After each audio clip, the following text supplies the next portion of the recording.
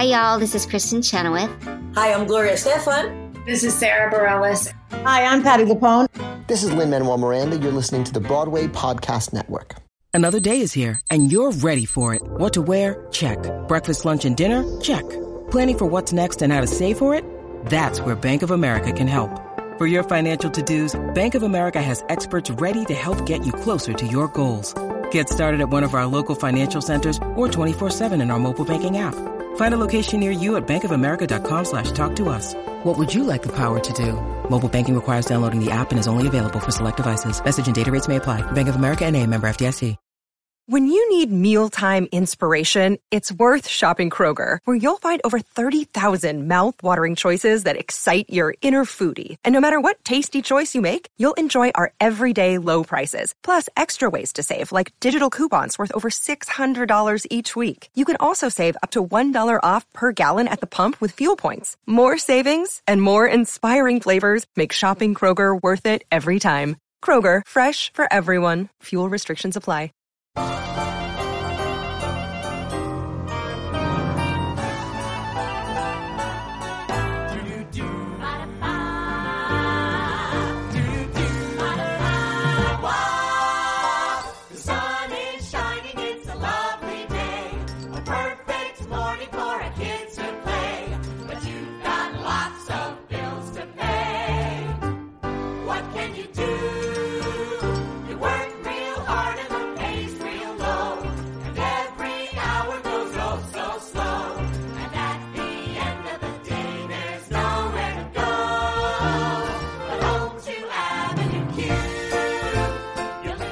Hello, all theater lovers, both out and proud and on the DL. Welcome back to Broadway Breakdown, a podcast that discusses the history and legacy of American theater's most exclusive address, Broadway. This series is called The Big Move. It is covering shows that had such success off-Broadway, they had to transfer to the Great White Way and try some luck over there. I am your host, Matt Koplik, the least famous and most opinionated of all the Broadway podcast hosts, and with me today is an alum of the pod.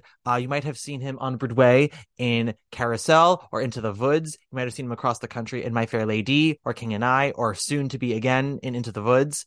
Actually, I think by the time this episode comes out, you will be on tour. Please welcome back Sam Seamock. Hey, thanks for having me, Matt. Nice to be back. Nice to have you back. It's been a minute. Everything has changed so much since you were last on. Oh, so much. Yeah, I think last time we were mid-pandemic when we taped that. Oh, right? yeah, we were balls deep in the pandemic still. Yeah. And I mean, since we last spoke, I mean, I know I've gotten more famous, you've gotten more famous, so it's like it's just up and up. Yeah, I don't even know what to do with myself anymore. I go out in the street and I get mobbed, and I know. Yeah.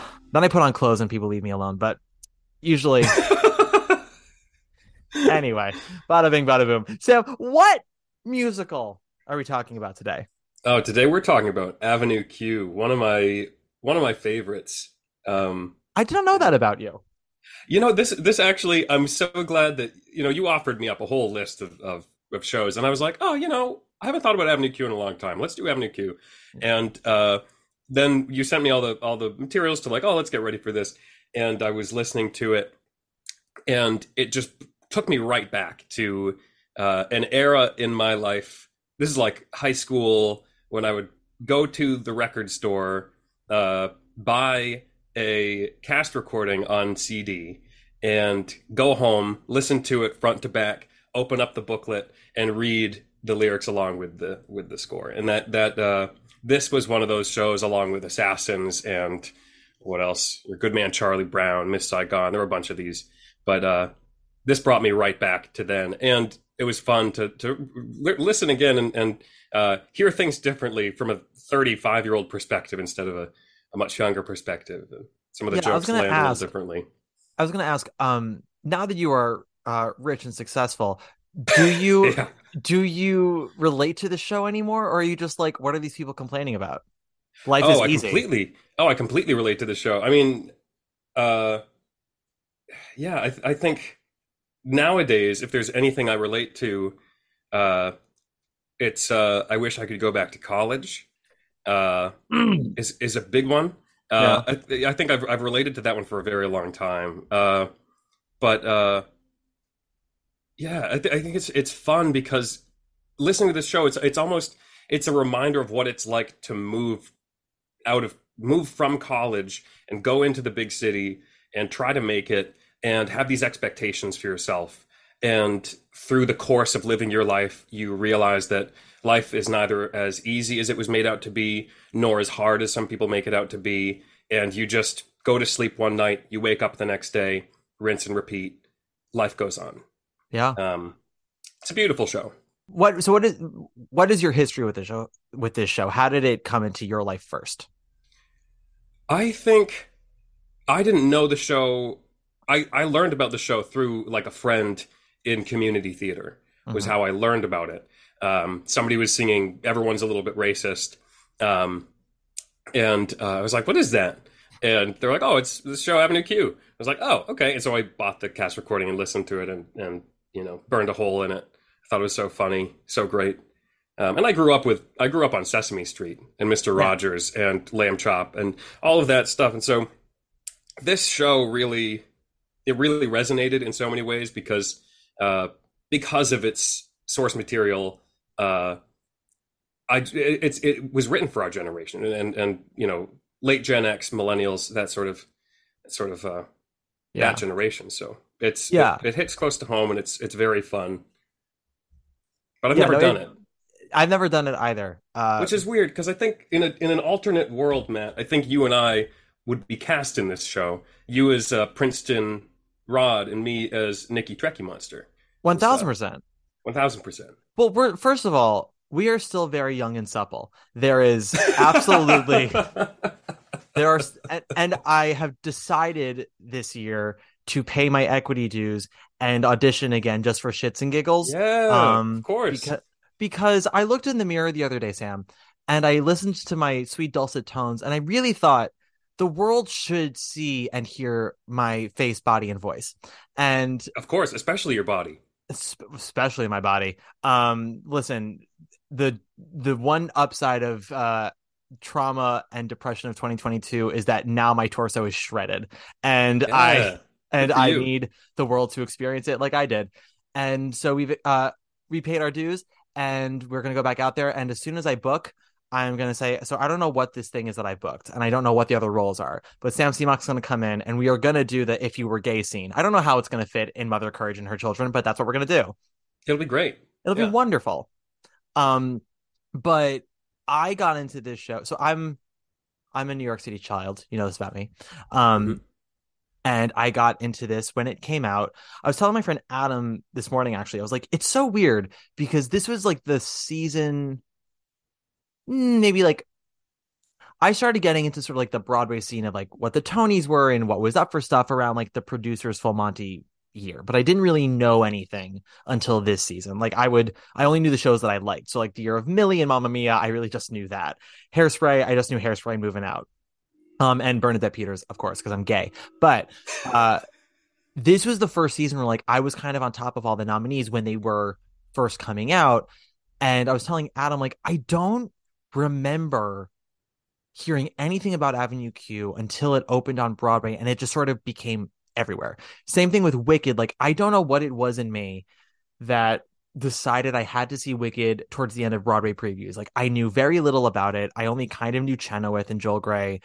And you say Stephen Schwartz, and I'm 13. I'm like, yeah, I guess the Pippin guy. But something in me was like, I should probably see that before it opens. And that was like a very game-changing decision for me.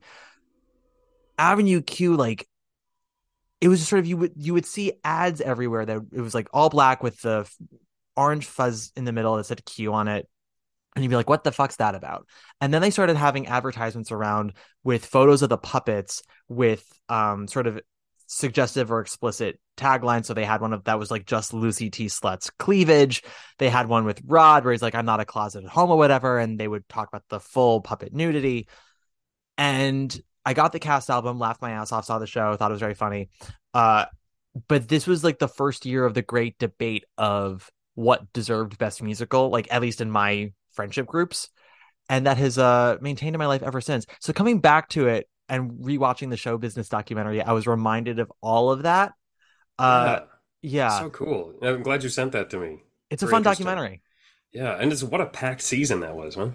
Caroline or Change and Wicked and Avenue Q. Yeah, and I mean, there's the drama of Taboo, and they don't even cover Boy from Oz like at all, which was, I mean, that show wasn't very good, but still it was a hit because of Hugh Jackman. And they don't like even really cover the revivals. Like there was the Fiddler revival with None of the Jews and Assassins with like that amazing cast. It was a real good season. Usually with me at the Tonys, I tend to root for the thing that's never gonna win, and that kind of happened this season. I had major whiplash because I saw Wicked first and came out like the next day. Like I saw Dina Menzel do Defying Gravity, and I was like, and I'm gay, and kicked it over the edge. Pretty much. Saw Avenue Q a few months later, and I remember thinking like, oh, like this is probably gonna win. Like this is the artistic choice. And then I saw Carolina Change that May, and I knew it wasn't gonna win, but I just was like, oh no, this is the real brilliant show that no one's gonna appreciate. And then I saw Light in the Piazza like 6 months after that, and I officially became an esoteric monster. But it's like the double whammy of those two shows just made me a complete asshole. Like I saw Carolina Change and Light in the Piazza within a year of each other, and I was like, I will be accepted into Emerson College, and I will become a douche. Like, I know what musical theater is and what it's supposed to be. I know what intelligent theater is. Oh, you can't understand it? Is it too dense for you, you little boo-boo?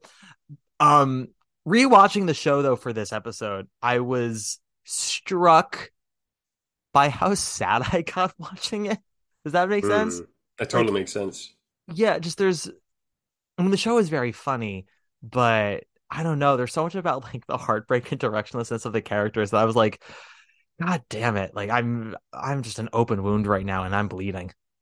Yeah, and then I laugh, which is so fun because I mean, not fun, but it's fun because it's such a satire, and it's so silly and over the top so much of the time, but the themes are just so real, and the characters' problems are so real. Yeah. I mean, that's the thing is like everything they're talking about is real. And that's sort of the whole way that the show came about was because Jeff Marks and Robert Lopez met at a BMI workshop. Right. And they came up with the idea of Kermit the Frog singing a song as if he were Hamlet. So it's Kermit, right, Prince of Denmark.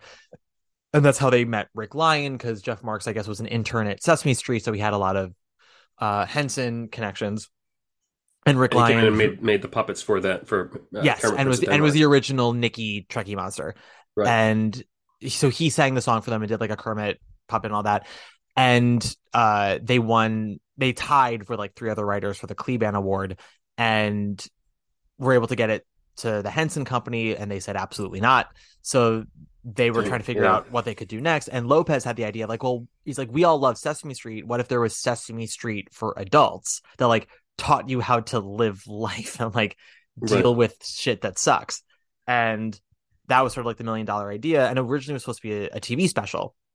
And they got Lyon to come back, and John Tartaglia and Stephanie D'Abruzzo, because they all were from Sesame Street. They got Anne Harada because I guess Amanda Green of Comden and Green's like Adolph Green's daughter knew her, and they were in desperate need of an Asian actress. And like the story they say is like, because Robert Lopez is half Asian and they couldn't find an Asian actress, they were this close to having Robert Lopez play Christmas Eve for the reading, just like out of sheer desperation. Right. But luckily they got Anne at the last second.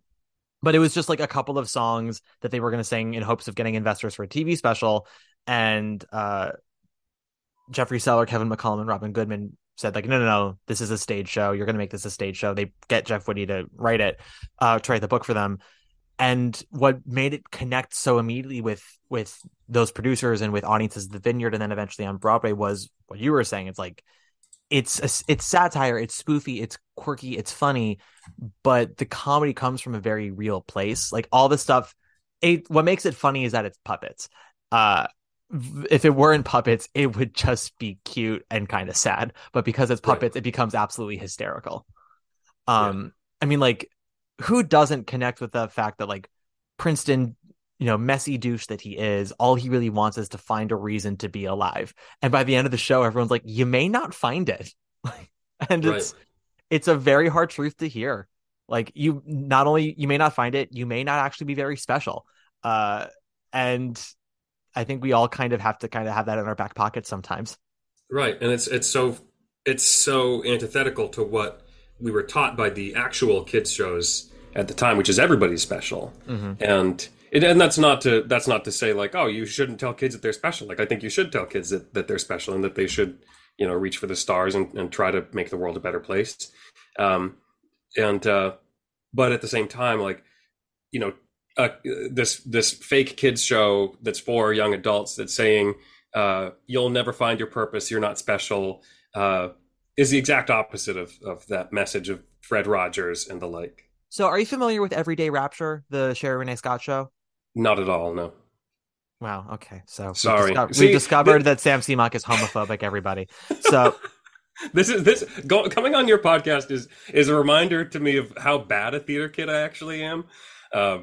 Because my nerddom only goes so far, and you remind me. No, I'm a freak. Don't don't worry about your limitations. I'm an absolute disaster. But I want to be to Broadway podcast what Z-Way is to gotcha journalism. Like, I want to get all my Broadway friends on and just constantly trap them and put them in corners. So Sam Seamock, homophobic, sexist, problematic, gotcha. Here we go. Yeah. I when he's on the road, when he's playing Jack on the road of Into the Woods, I want y'all to boo his sorry straight ass. Anyway, so I bring this up because Everyday Rapture, it's not a one-woman show really, but it was Sherry Renee Scott's show, and it was mostly about her life. She took some embellishments, but she opened it with when she was in New York one day. She's like in Times Square, and I guess like this rabbi points her. It was like giving a sermon and points her out of the crowd. He's like, "You walk every day. You should have 2 scraps of paper on you, one in each pocket. One says, I am a small speck of dust, very Amish country. Put that in one pocket. And then in the other pocket, the universe was created for me." And it's having that balance. I think about that all the time. It's that balance of, I have something to offer. The truth is that the world may not accept it. And that is fine. We are all special in the sense that we all come with our own baggage that is unique to us. We have our own perspectives. But we're also not special in the sense that there are billions of us, and there have been billions of us, and there will be billions of us. And as a human being, the 2 things you should try to do with the time you have is enjoy your life and try to make your little piece of earth a little better than when you found it. It's very Make Our Garden Grow from Candide. It's very, don't have aspirations of like being iconic. Have aspirations of just trying to do something better, because be a good neighbor. Yeah. And won't you be my neighbor? And I bring this back to Avenue Q because I think sometimes someone like Princeton looks at purpose as like, well, I want to be remembered. I want to have something that's like mine that I've created. And in the end, Kate Monster is one who kind of gets that, but out of just the pure desire to do good in the world, not because she's like, I will be famous. She's like, I just want to help people. And so she gets a school all on her own, which I think is very sweet. She does also have a realistic goal, and she has something, whereas he's like, oh, I need to find purpose. And she's like, I want to build a school. Yeah. So there's something about having a tangible goal to go after, and something about having this lofty ambition of like, oh, I need to make the world a better place. Yeah. And also like he has this weird feeling of like, I can't have distractions from my purpose. Therefore I can't date you, Kate Monster. And she's like, the fuck are you talking about? Like, you can do what you want in the world and still have someone by your side. Like, that's not a distraction. That's having someone in your corner. And he's just such a simple-minded dum-dum. To quote Lucy T. Slut, penniless and well hung. That is Princeton in Avenue Q. That is verbatim from the script, y'all. I don't know how I know, but I'm gonna find my purpose. I don't know where I'm gonna look, but I'm gonna find my purpose. Gotta find out, don't wanna wait. Got to make sure that my life will be great. Gotta find my purpose before it's too late. What is a song in this show that you would probably play for someone for the first time if they've never been exposed to it before? Oh man, that's a good question. Possibly Everyone's a Little Bit Racist. I think it kind of epitomizes where the show goes, what it does. Yeah, I think it depends on who the person is, right? So if you're looking for someone who, if you're somebody who you're talking to somebody who's like into the satire, into the comedy, Everyone's a Little Bit Racist. Maybe if you were gay, yeah, I don't know. If you're looking for, if you're trying to convince somebody who's not all about the satire and is about a well-written musical theater song, I don't know. Fine, Fine Line. Fine Fine Line is a fucking heartbreaker. It's a heartbreaker.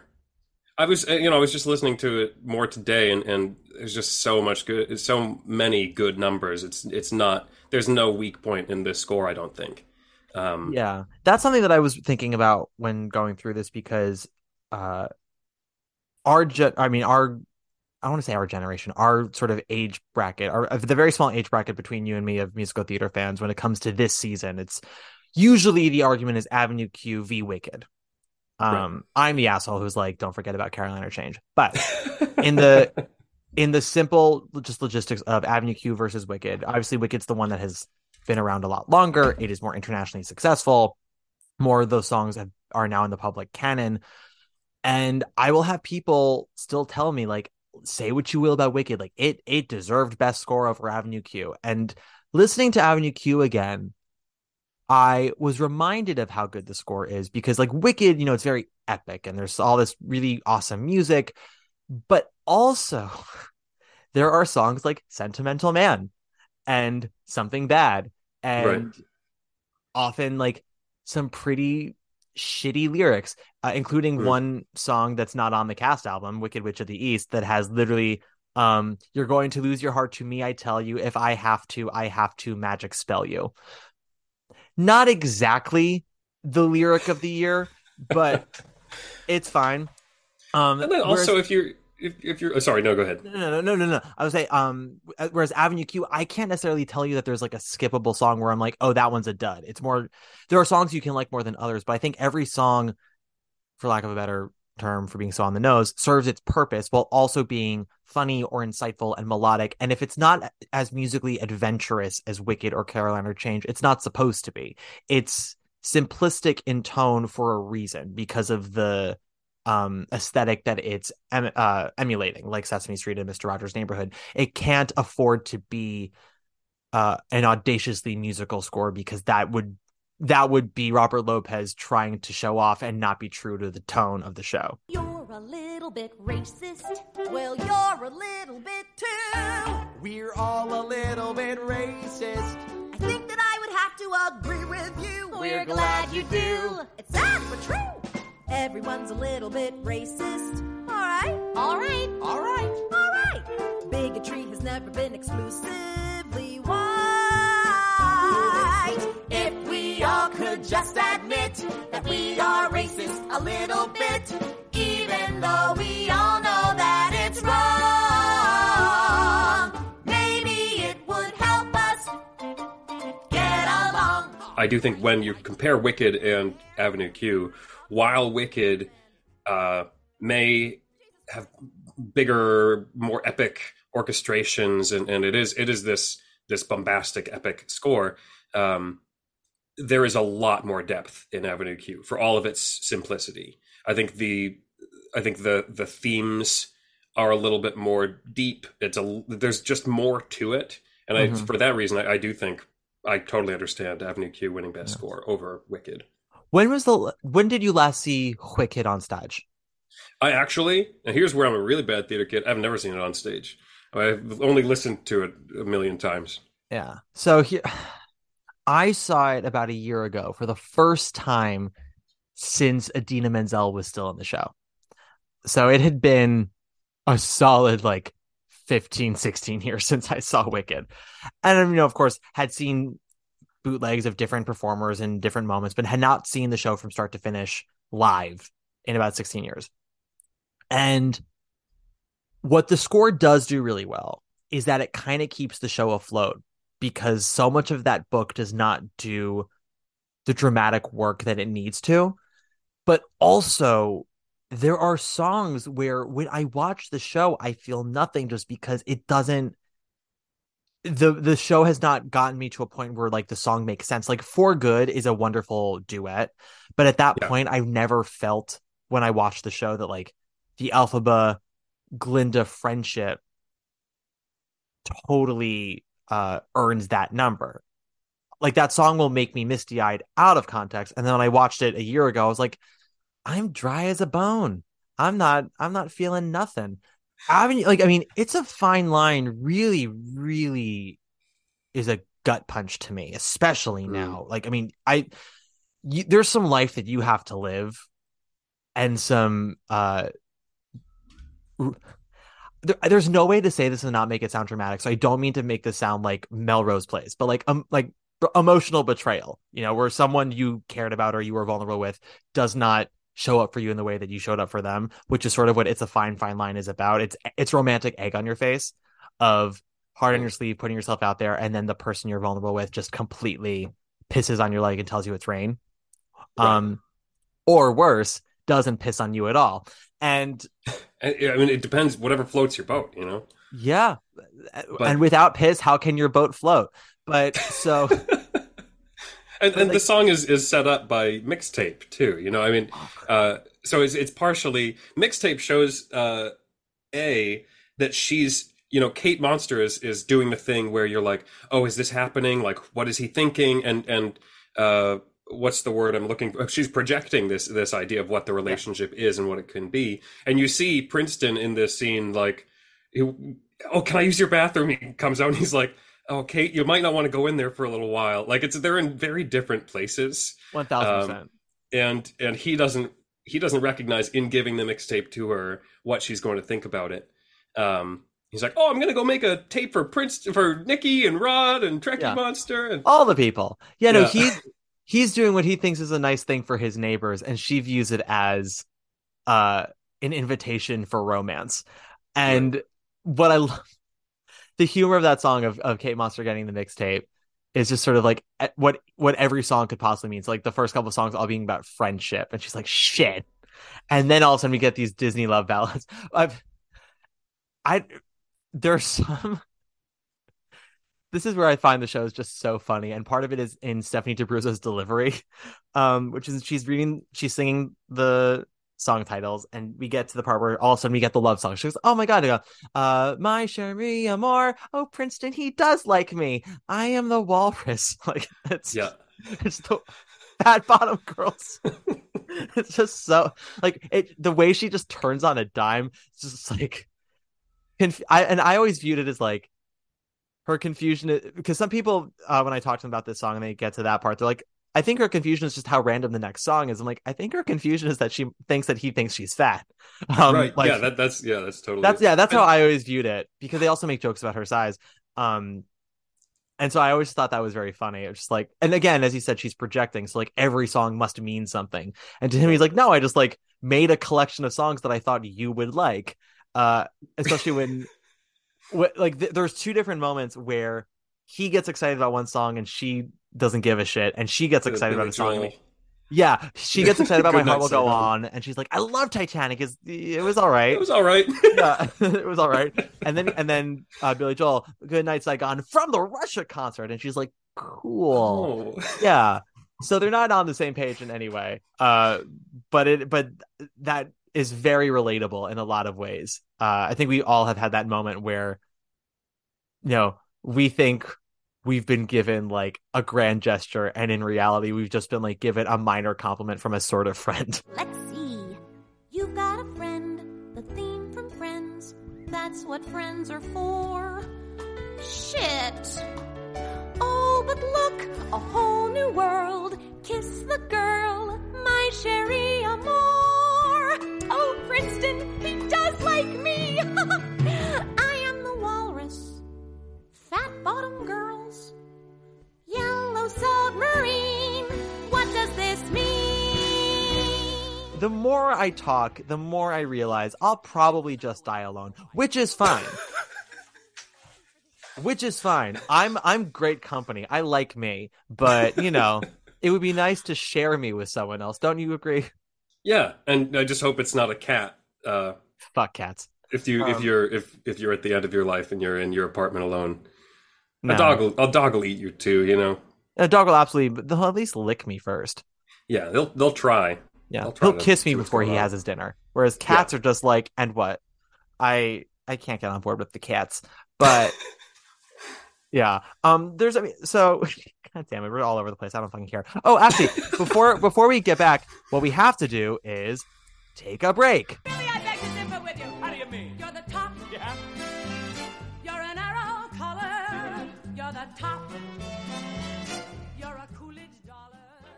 You're the nimble thread. It's time for today's Lucky Land horoscope with Victoria Cash. Life's gotten mundane, so shake up the daily routine and be adventurous with a trip to Lucky Land. You know what they say, your chance to win starts with a spin. So go to LuckyLandSlots.com to play over 100 social casino-style games for free for your chance to redeem some serious prizes. Get lucky today at LuckyLandSlots.com. Available to players in the U.S., excluding Washington and Michigan. No purchase necessary. VGW Group. Void where prohibited by law. 18+. Terms and conditions apply. Hello, it is Ryan, and I was on a flight the other day playing one of my favorite social spin slot games on ChumbaCasino.com. I looked over at the person sitting next to me, and you know what they were doing? They were also playing Chumba Casino. Coincidence? I think not. Everybody's loving having fun with it. Chumba Casino is home to hundreds of casino-style games that you can play for free anytime, anywhere, even at 30,000 feet. So sign up now at ChumbaCasino.com to claim your free welcome bonus. That's ChumbaCasino.com and live the Chumba life. No purchase necessary. VGW Group. Void where prohibited by law. See terms and conditions. 18+. And we're back. That was such a wonderful break. Thank you so much, Sam, for your patience as I went and baked a pie during that break. That was great. This is a great pie. It's a great pie. Eat the pie. Eat the fish, bitch. Do you know what that's from? I don't. August Osage County. Bad theater kid. Bad theater kid. August Osage County is a great play, man. There's so many female roles for you. How much of the documentary did you watch of Show Business? I watched all the Avenue Q parts, and then I was like, I should watch this whole thing at some point. Yeah, at some point you can watch it. It's a fun watch. The Avenue Q stuff is fun because, so I know someone who is a part of that like critics table when they're at Joe Allen's and then they're at Sardi's and all that. Yeah. And when they're like, how do you market this thing? Yeah. It looks like it's for kids, but it's not. Yeah, you have Michael Riedel of the Post, who, you know, waste of oxygen as far as I'm concerned. They're talking about Avenue Q, and Michael Riedel's like, yeah, that thing's going to be gone by January. And yeah, as opposed to 15 years. Yeah, running for, 6 years on Broadway and then another 12 off Broadway or whatever. Yeah. But that's sort of the thing is, because it's so funny to watch how they turn. When you eventually watch the whole documentary, you have to kind of keep in check with what those critics are saying, because they all turn on a dime as the season continues. Yeah. Most of them. Nice to remember that a lot of times critics, they always know what they're talking about. Yeah. Well, the thing is that, and people would used to always give him shit, and I don't always agree with his taste, but I would always give him credit for explaining very even-handedly why he didn't like something was Ben Brantley. I didn't always agree with him, but he would say, like, here's why I didn't like it. Right. And in that documentary, there's a moment where he talks about Avenue Q and Wicked, and he's polite about both, in the sense where he's like, Avenue Q worked really well for me. He's like, I thought it was very successful. It really resonated. He's like, Wicked, I thought it was kind of dull. But he's not like, oh God, well, that piece of shit, it'll be gone by whenever. He's like, it just didn't, this is what I felt. Whereas Riedel's like, I predict. And I'm like, this is why you're not an actual critic or have any influence, Riedel. But like, you have Wicked first through, I don't know. They've got a lot of things to work out, and then it ends up overriding the reviews, and they go into Tony time, and they're like, well, clearly Wicked's going to win. There's nothing that's going to beat it. And when Avenue Q, I think was the first musical to open of that season, because it opened at the end of July, and came in with very low grosses. No one's really talking about it. It got all these amazing reviews, and they kind of had to ride it out for a while, and eventually they picked up enough steam where they were able to make back their investment right before the Tony Awards. But then we get to when Caroline or Change comes to Broadway, and they're like, well, how are they going to market it? And I'm like, well, I mean, Avenue Q is starting to finally do well now. And they're all like, well, that's different. That one's this kind of show, and it's more commercial. And I'm like, you did not say that 6 months ago. Right. You said it was the opposite of commercial. Yeah. Literally is like, who do you market this to? The audience that they're trying to get doesn't see theater. I'm like, all audiences see theater if you can entice them to get through the doors.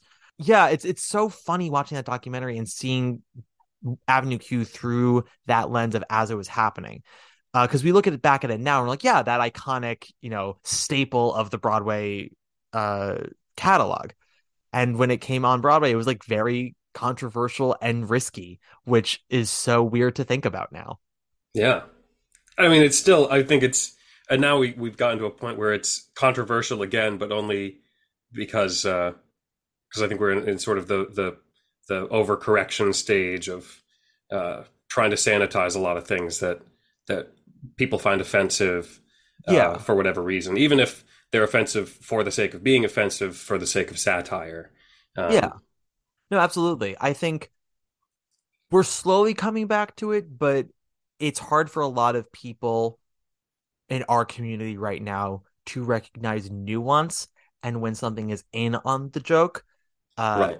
And people will also mistake being uncomfortable for being offended, which is, they are two very different things. I was reading this blog post from some British boy who tried to decipher how it is that Avenue Q beat Wicked for the Tony Award and why he thinks Wicked is ultimately the superior musical, because Avenue Q makes fun of racism, whereas Wicked is truly about racism because Elphaba is green and she's treated differently for being green. And I read that and I went, sir, there's nothing you're saying about Avenue Q that Avenue Q is not aware of. And I honestly, Wicked is not about racism specifically. It's about prejudice in general.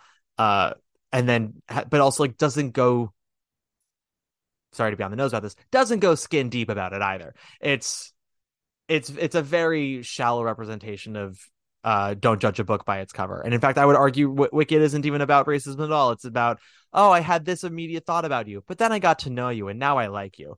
Whereas Avenue Q is like, no, you might get to know me and still fucking hate me. Right. And it's not, and that won't have to do necessarily with my race. It's because I suck.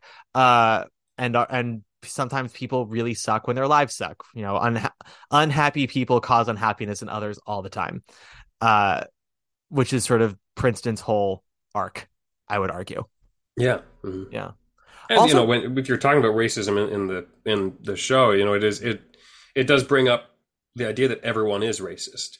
That everyone does have racism a little bit at their core, which is, I believe, 100% true. And that's, coming from an Asian American guy who grew up in a very white area in central Massachusetts. People should have heard what you were saying before we were recording this episode. Like the things that were coming out of Sam Seamock's mouth, I was like, my God, Sam. Oh, yeah. Oh, man. I might as well be Archie Bunker. Not true. It's not true. That is not true.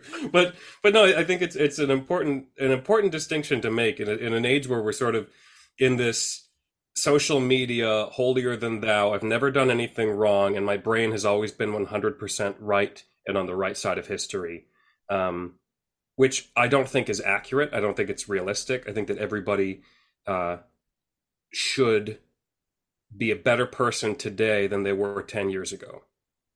They should evolve with the times and with education, with understanding. And I think that that's, people, I remember in 2020, there was sort of all this uproar about Avenue Q on this mostly white Facebook group that I was a part of. I forget what it was called. It was like an anti-racist ally alliance coalition thing. Mm-hmm. And some guy went off about Ann Harada, who's a friend of mine and a colleague, and I came to her defense, basically being like, who are you to call her complicit in racism because of her part in this show? Yeah. But that's, he was coming from a place of like, well, I want to make sure that I'm positioning myself to be the best ally that I can be. But in doing so, he actually took a woman of color and threw her under the bus behind her back. So, yeah. Wait, this was a white person who did this? Yes. Yeah. Oh, I forget God, his name. they can go get fucked by a cactus. Jesus fucking titty Christ. I have no time for overly martyred white people to come out and be like, well, as an ally, I'm like, literally sit down and get fucked. Not your time, not your moment. Who fucking cares about you? that being said, as a white ally, no, also, maybe it's because as queer people, like, we've always kind of had to have a bit of a thick skin about ourselves, and which allows us to have a sense of humor about ourselves. Like, that is sort of what drag is all about, right? If you can't if you can't laugh at yourself, how the fuck can you laugh at anything else? And what I appreciate about, first of all, something I want to say about Avenue Q, about these characters, and when people come for the Christmas Eve character, don't forget that bitch has two masters. She is a licensed therapist. She is a smart cookie. And when they talk about like the accent and all that stuff, it's not, or at least when I watch the show, when they have that song, everybody's a little bit racist, and she, berates Brian for not taking out the recyclables, and she says it in a way that everyone can't decipher it, and they laugh. And in Brian's defense, how many languages do you speak? Which is an absolutely fair criticism. And then everyone else's response was like, we're not laughing at her. It was a funny moment. Back off. And then when he tries to be overly corrective white savior, he ends up being racist himself by calling her a super degrading term. But then the way the show has its cake and eat it too is like, she berates him for using that word, and then he's like, okay, I'm absolutely sorry, and I love you. She's like, I know you love me. He goes, great, but we should acknowledge you're racist as well. She's like, oh, of course I'm racist, and then she blurts out her racism. I'm like, yes, we are all complicit, we are all racist, we all have our shit. So it's a matter of like not vilifying somebody for things that we recognize in ourselves that are absolutely there. It's about, like, as you said, learning, evolving, getting better. There is a drag queen from Drag Race named Katya, and she said once, like, if you're not looking back on the previous year totally embarrassed, you're doing life wrong. And I kind of view it the same way. And I think, would this show get produced in the same way today? Maybe not, but at the same time, I think that would be a disservice, because I think some things we can attempt to sugarcoat or sort of overplay our hands in some of these pieces now that are about racism, and it comes off as overly preachy in a way that is saccharine and not very palatable. And this one actually talks about it in a way that, while some people can say like, oh well, it kind of it allows people to be complacent and say like, oh well, everyone's racist, but that's not really what it's saying. It's not saying, oh, let's all just chill the fuck out and be racist together. It's like, let's acknowledge that everybody has this part of us, because it's just tribalism is inherent when you are an ape on a planet that has just rapidly advanced so quickly and is now becoming globalizing. It's globalizing, and everyone's much closer than we were before, and people are racist. And if we arrive there together as a jumping off point, then we can meet people where they are, instead of, like you said, vilify them and say like, well, as soon as I find out that you're a little bit racist, you're now an untouchable, and we can't educate each other. We can't talk to each other about these situations. We are all just toxic meatbags roaming this earth, fucking up everything. You might as well realize that now, because it'll help you recognize who the actual destructors are. As someone who's never said or done anything wrong in his entire life, I can't necessarily relate to this number, but what I can relate to is that everyone is learning, because I'm always trying. It's hard to learn when you know so much, but I do appreciate that others are trying to learn. Actually, speaking of Christmas Eve and her masters, something else that I really kind of like about this show is that so many of the characters, like, these are college educated characters for the most part. It's like them being directionless. It's sort of the opposite of Rent, where it's not a clash of characters who come from nothing and are trying to work against the system, and characters who came from something and chose to abandon it for the sake of being bohemian. It's a lot of characters who like did the work, went to school, got the grades, graduated, have the student loans, and they're like, now what? And the fact that they maybe can't always make it, it's part on them and part on sort of just like the world and not having the answers anymore. It's a little Death of a Salesman-y, if you think about it.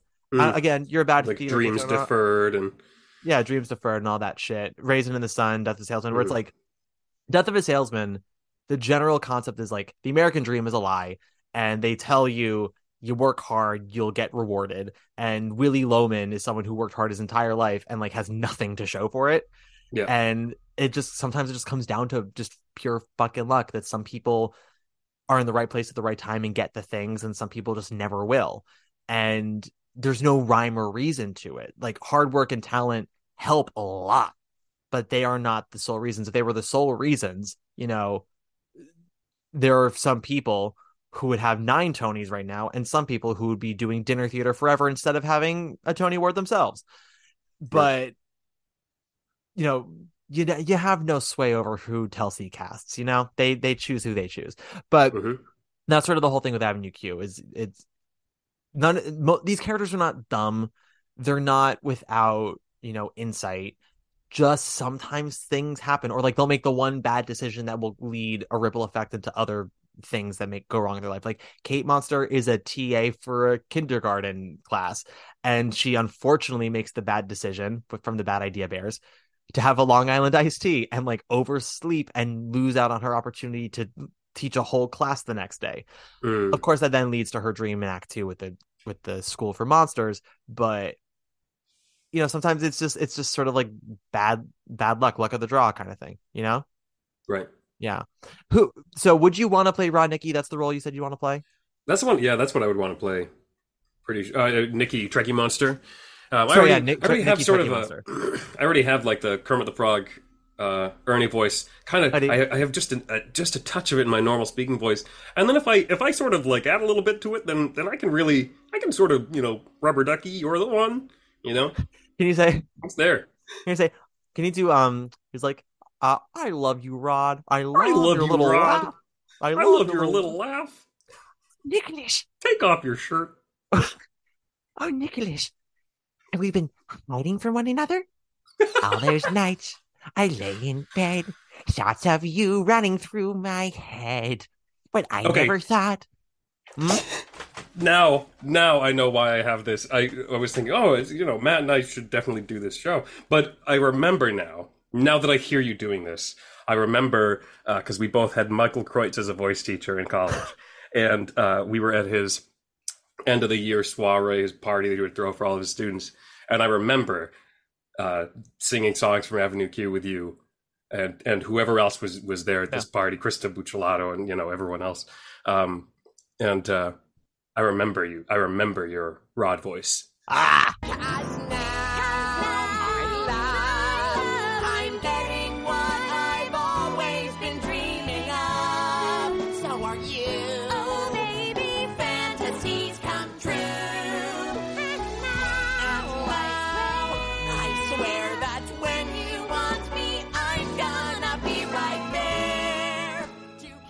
When I was doing research for this, I was so surprised to see that Stephen Aremus did the arrangements for this show. I'm like, this is a relatively easy sing for an Aremus show, but yeah, I guess part of it has to do with the tone of the show. Like, this is not a show where you're supposed to show off vocally too much, right? Except for like Gary Coleman. Which, speaking of songs that you want to play someone for the first time, I would absolutely play "You Can Be as Loud as the Hell You Want When You're Making Love for My Grandma." I think that is a song that would get her into this show like none other.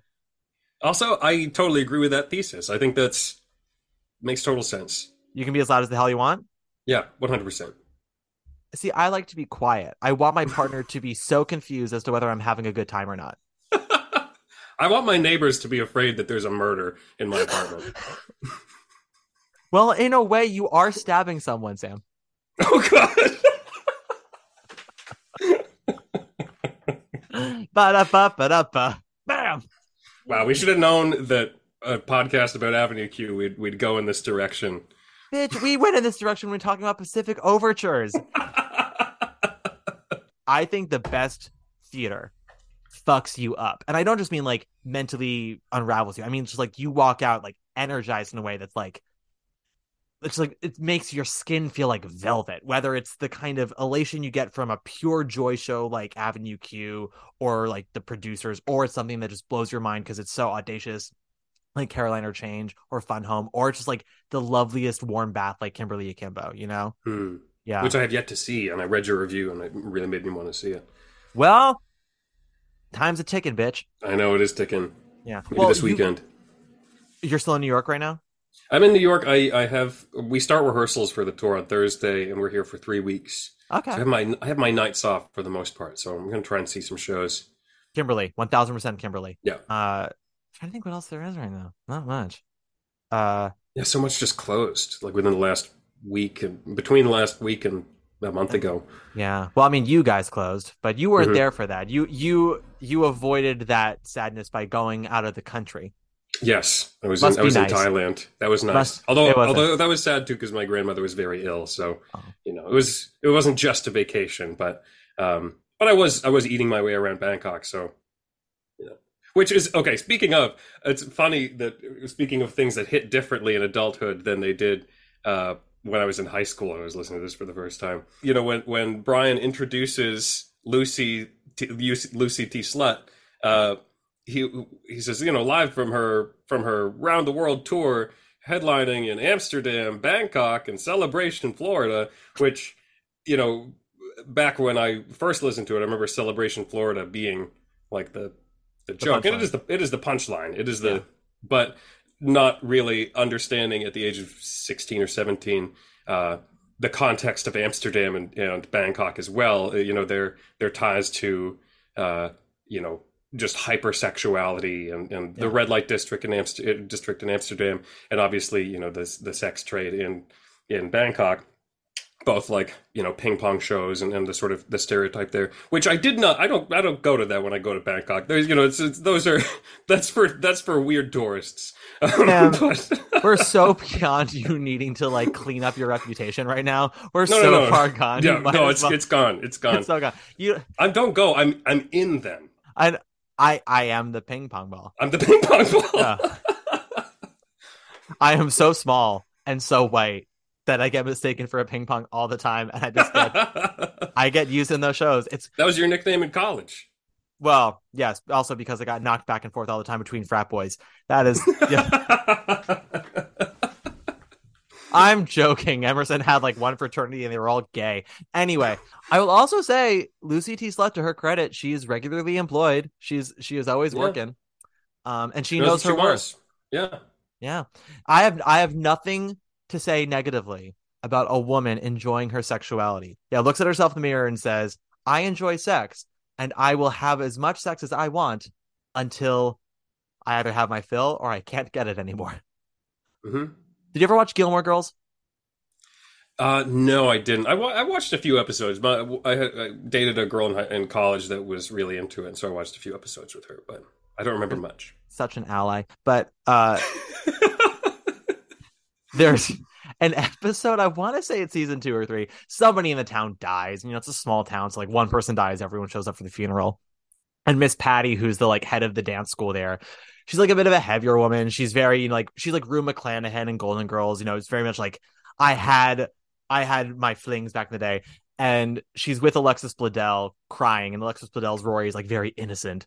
And she's like, "Oh, Rory, it's times like these you look back on your life and you're really grateful for the experiences you had. Thank God I had all that sex." And I'm like, bitch, I hope to look back and say the same. Yeah, me too. Yeah. Unfortunately, Jonathan Groff is no longer in Merrily We Roll Along, so I can't have all that sex right now. I gotta wait till that comes back to Broadway. Yeah. Yep. Yeah. Only matter of time. When does that come back? Not till the fall, because they are edging me like a motherfucker. Well, hey, casting, I'll be back from Woods in August, so. And I'm officially back with Equity. And listen, Daniel Radcliffe's going to be out some nights. They're going to need another, somewhat Jew in there. And I did Franklin Shep Running senior year of college. Oh, did you? Oh, well, Sondheim Studio? Yeah, I wanted to do it first. And then Lefebvre said, why don't you try Finishing the Hat? And then I did Finishing the Hat. I almost made him cry. And I said, can I do Franklin Shep Running now? And then he said, fine. And then I did. I didn't make him cry because I think 2 things make that man cry. And it's not me singing, but I almost made him cry. This is the head of our department at Emerson. A little inside baseball for you for a second. Yeah. Head of our department. He and I did not get along very well. Surprise, guys. I did not gel with every single person I ever met. I was very opinionated. So was he. And he did not like that. Because you need to have his opinions too. Yeah. So I'll say this, and then we can move on. Ironically, we talked about him as well in the Pacific Overtures episode, and I cut all of it. We'll see if I. We'll see. We'll probably cut it too. We'll see if I cut this. God, I know I could never be in a cult because I was almost in a cult in college, and it was the cult of Lefebvre. I remember.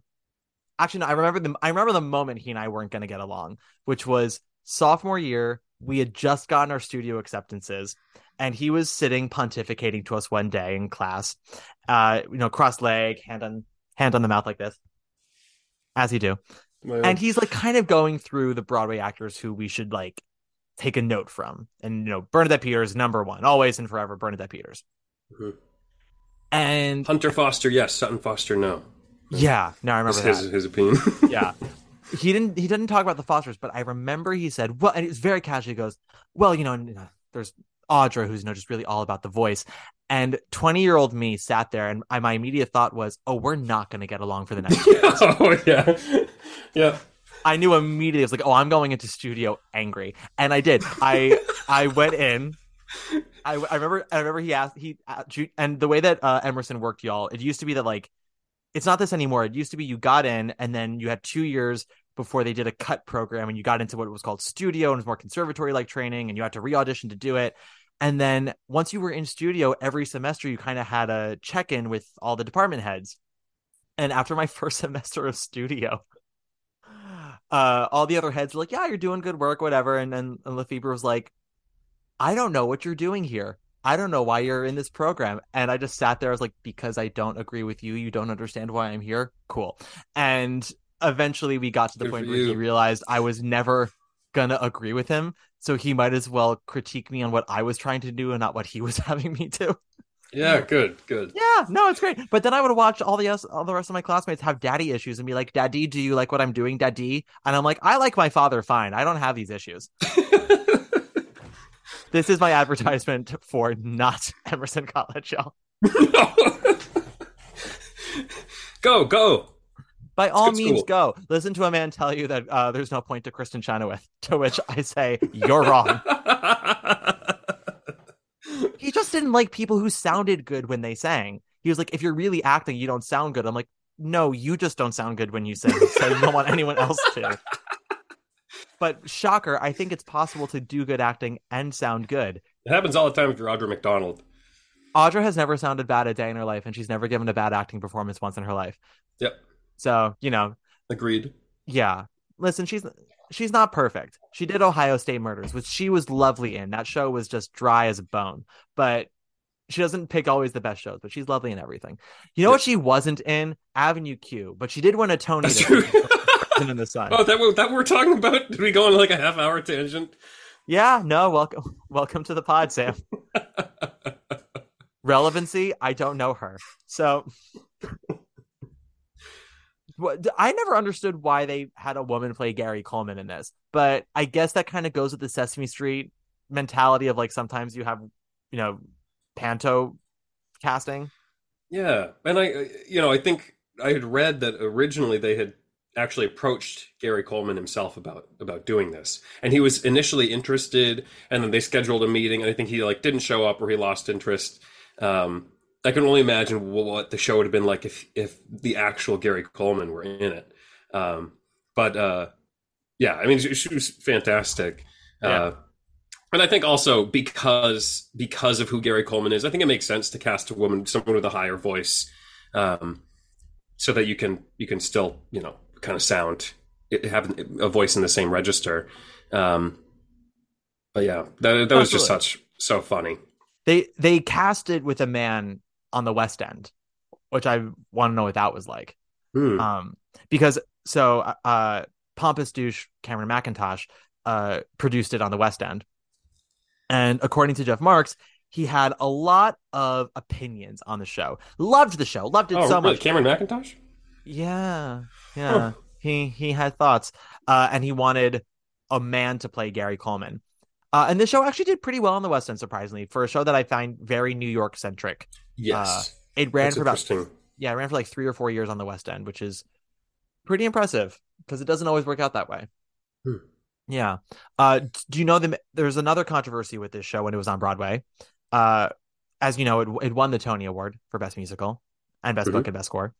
And pretty soon after they won, they ran on a Tony campaign. They ran a very aggressive Tony campaign to the point now that the Tony committee has had to make some restrictions to how shows can campaign because a lot of people thought that Avenue Q won from being a little too aggressive. They I don't know this at all. What was this story? Well, so the controversy goes two ways. First, there was their campaign, which was very aggressive, and like they wrote a whole song about voting, and it was Rod, at the ballot box, and he's like, "Do I vote for my rich friend?" Or sorry, I need to see my Rad voice. Oh, Nikki, oh, Nicholas. It's like, do I vote? No, now my Rod's just gonna become Carol Channing. God damn it. He's like. Do I vote for the rich person or do I vote for the one who's my smart friend, or do I vote for the hot guy? Meaning, like, do I vote for Hugh Jackman, Caroline Interchange, or Wicked? It's like, what if I voted with my heart? And so their campaign was vote with your heart. And they hosted parties for Tony voters, and they kept implying that they were going to tour. So they win, and then they announce, oh, we're not going on tour. We're going to open in Vegas. And a lot of Tony voters are, manage road companies and whatnot and house national tours in their, home states. And they were really pissed because they were like, we were not. I think there's a conflict of interest in Tony voting. Well, it also leads to this. There's a myth that's not really true. When people ask like, oh, what's going to win the Tony? It's like, well, they're going to pick what's going to be easiest to tour. But that implies that like the road voters are the majority of Tony voters. They're not. They make up like 15% of the votes. They can help sway decisions if things are sort of on the fence, but they do not make up the overwhelming majority. And you could also argue that they would give votes to the show that might be a little harder to tour by saying like, well, if you win Best Musical, it'll be easier for you, which is what a lot of people thought with like Kinky Boots was, oh, this show could use the boost on the road because the subject matter might be difficult to sell in the Bible Belt. But if we say, hey, it won a bunch of Tony Awards, maybe you'll like it. And it's probably one of the more important things to tour through the Bible Belt. Yeah. I mean, I don't know how many minds they actually changed, but I'm sure that Jesus freaks were not super offended as opposed to, they were probably mildly offended, not superly offended. Avenue Q, though, they kind of implied they would tour, and then they announced that they were going to Vegas, and a lot of the road voters were pissed. And then they did eventually tour about 2 years later because they went to Vegas and they bombed hard. It was one of those moments of being humble where you think that you're bigger than you are, because they finally at that point became like a huge hit in New York and everyone was talking about them, and they usurped Wicked and David versus Goliath. I'm like, oh, great. Like everyone's talking about Avenue Q. We are going to sell like gangbusters in Vegas. And I don't know if you've ever been to Vegas, but the shows that go on there, people could care less. Unless you're Cirque du Soleil, unless you're Barry Manilow. Like Phantom did relatively well there. Mamma Mia did well there.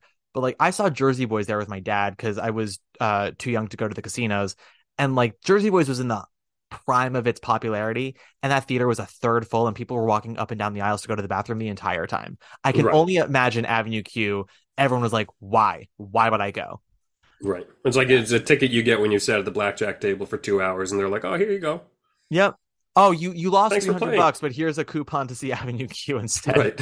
Right. And yeah, so they did eventually tour, but like that was one of the major controversies with them was the Tony campaign and then the lack of national tours, which ended up working out in the end. And then when they did close on Broadway many years later, they moved to New World Stages where they ran for another 10 years. Also another there are actually two Into the Woods connections with you on this show, although I don't know if you worked with the other one. You have Miss Harada, if you're nasty, playing your onstage mom anytime you were on for Jacques. Was Amy Garcia in Into the Woods at all when you were in it? She was not. So they actually played the same role, and Amy is coming back for the tour. Anne is not going out on tour. With you guys over there, it's like a key party because it was like I didn't know who was in for 2 weeks and who was out for 2 weeks because it'd be like SJB is like I'm in it until January, actually except for this 1 week in November and this 1 week in December. Oh, and by the way, such and such. So I'm always like I don't know what swing party y'all are doing over there. Where it's like you tag team in out. It's real hot, Matt. It's real hot over there at the St. James. Milky White is a cum whore. How else did she get so white? Hey, she'll only milk for me. He's giving up. He had to give up. I threw my mic like someone who throws their shoe. I simply... Guys, have you ever been so angry at someone you know, but unfortunately you can't punch them because they're through a screen? Don't break your computer. That's not racism. That's hetero hate. I hate Sam Seamock because of his straightness so much. So very much. You're not allowed to be loud at the library, at the art museum, or at a play. But when you and your partner are doing the nasty, don't behave like you're at the ballet. But you can be as loud as the hell you want when you're making love. You can be as loud as the hell you want. You know what's that whole like fantasies come true number with Rod and Kate? I know like there's a lot of humor to it and sort of the fantasy of it all, but it is a really sweet song. It's a really sweet song. I was listening to it earlier and I was like, man, this is such a good song. So well written, so sweet, so beautiful. For it also being comical and, you know, him leaning hard into the fantasies come true. Right, and then you find out that the whole thing was a dream. That's so sad. It is so sad. Good night, Nikki. It's like it breaks my heart.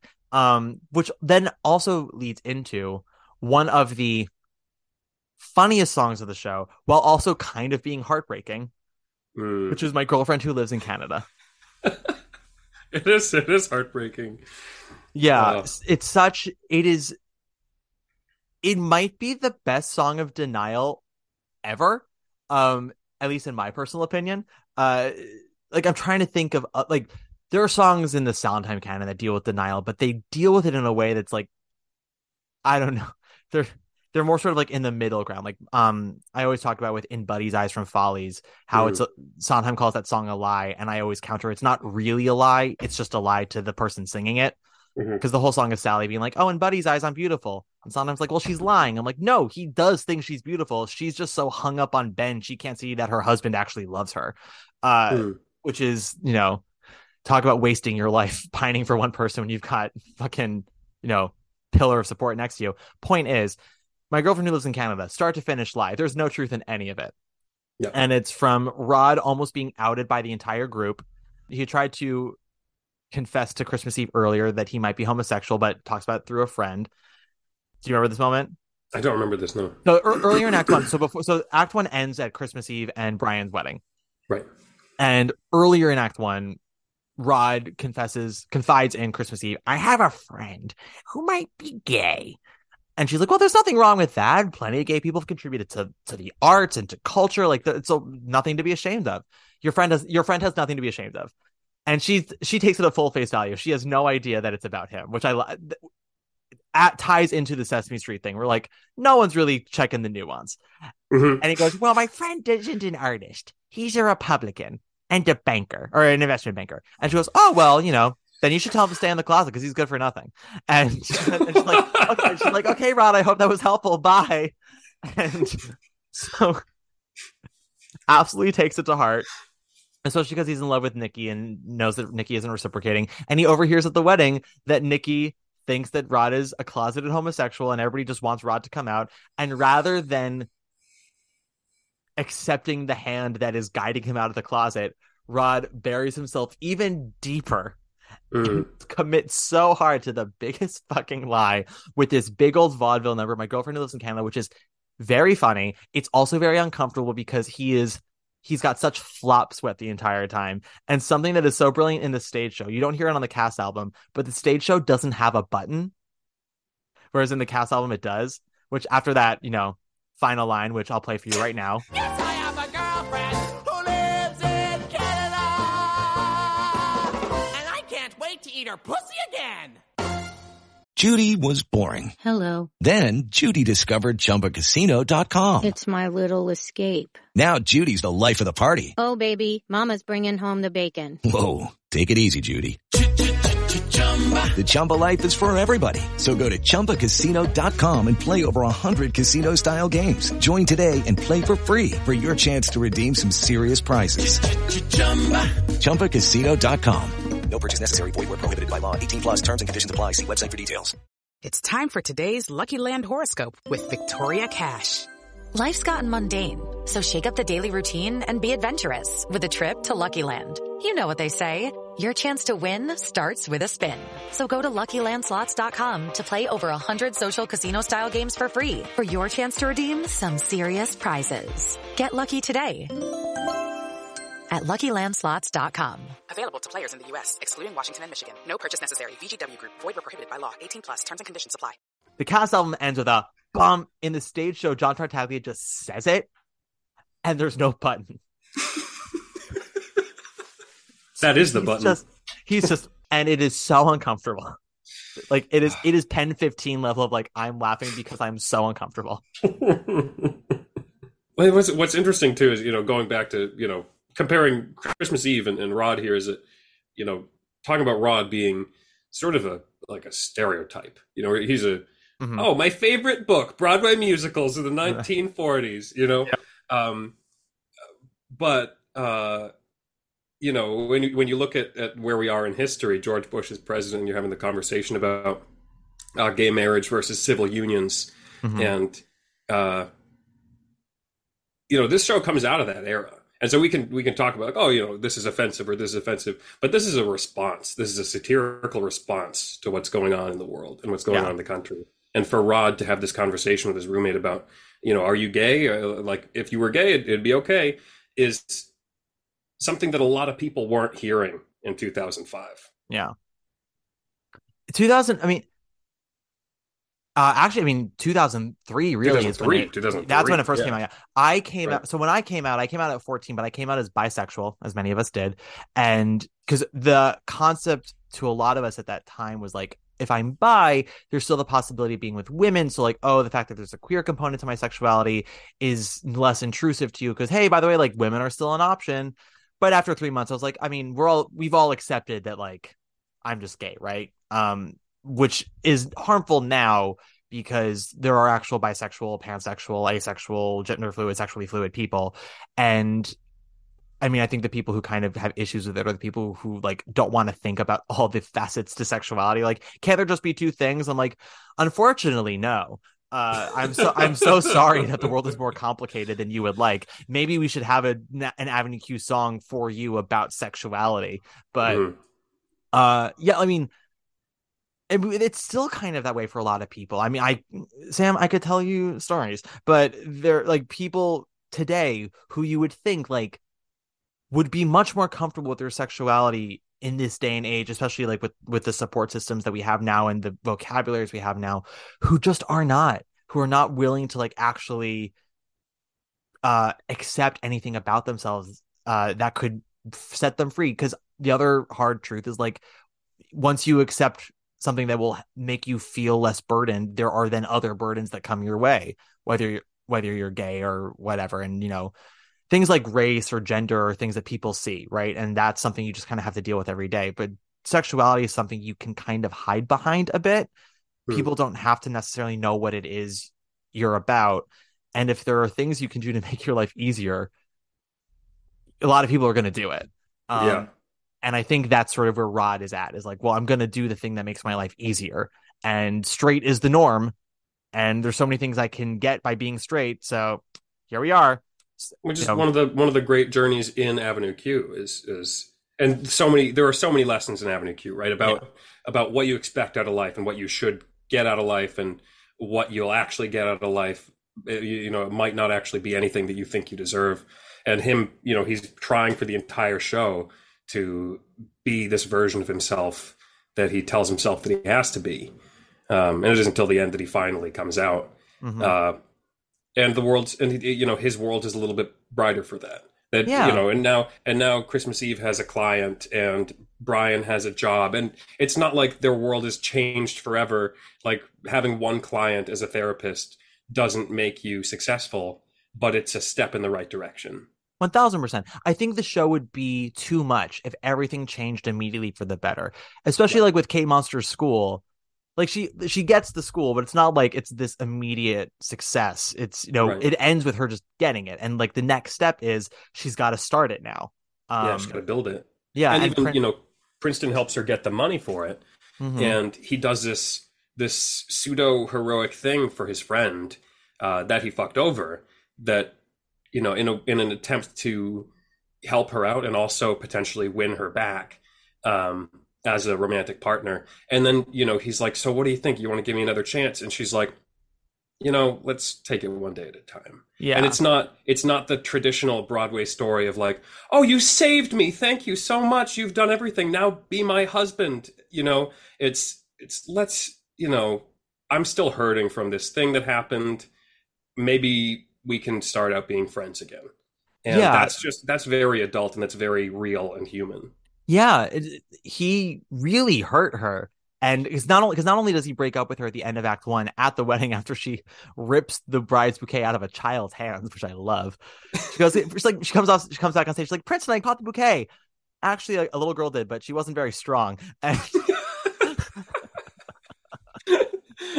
I just love that. Plus, she's also a monster, and there's a lot of talk about sort of the prejudice against monsters. Mm-hmm. And he realizes, I need to find my purpose. I can't be distracted. And so what happens at the top of Act 2 is he finally goes out of his apartment, runs into Lucy T. Slut, and just goes home and has sex with her, running into Kate. And she's got a great line where she's like, oh, I see you made a friend. Is her name Purpose? Because the whole reason they can't be together is because he was trying to find his purpose. She's like, oh, you found a friend. Is her name Purpose? And that's what leads her to have the song with Christmas Eve about like, how can I love him so much and still want to punch him in the face? And Christmas Eve is like, welcome to love, bitch. Right. One of the greatest. You are in love. Yeah. One of the greatest love songs. The more you love someone, the more you want to kill them. And also another great line where she goes, when she and Kate Monster are singing, sort of duetting with each other, and it gives me a little bit of Every Day a Little Death, but sort of Sesame Street-esque, which is love and hate. They like two brothers who go on a date. Who? What? Who? What?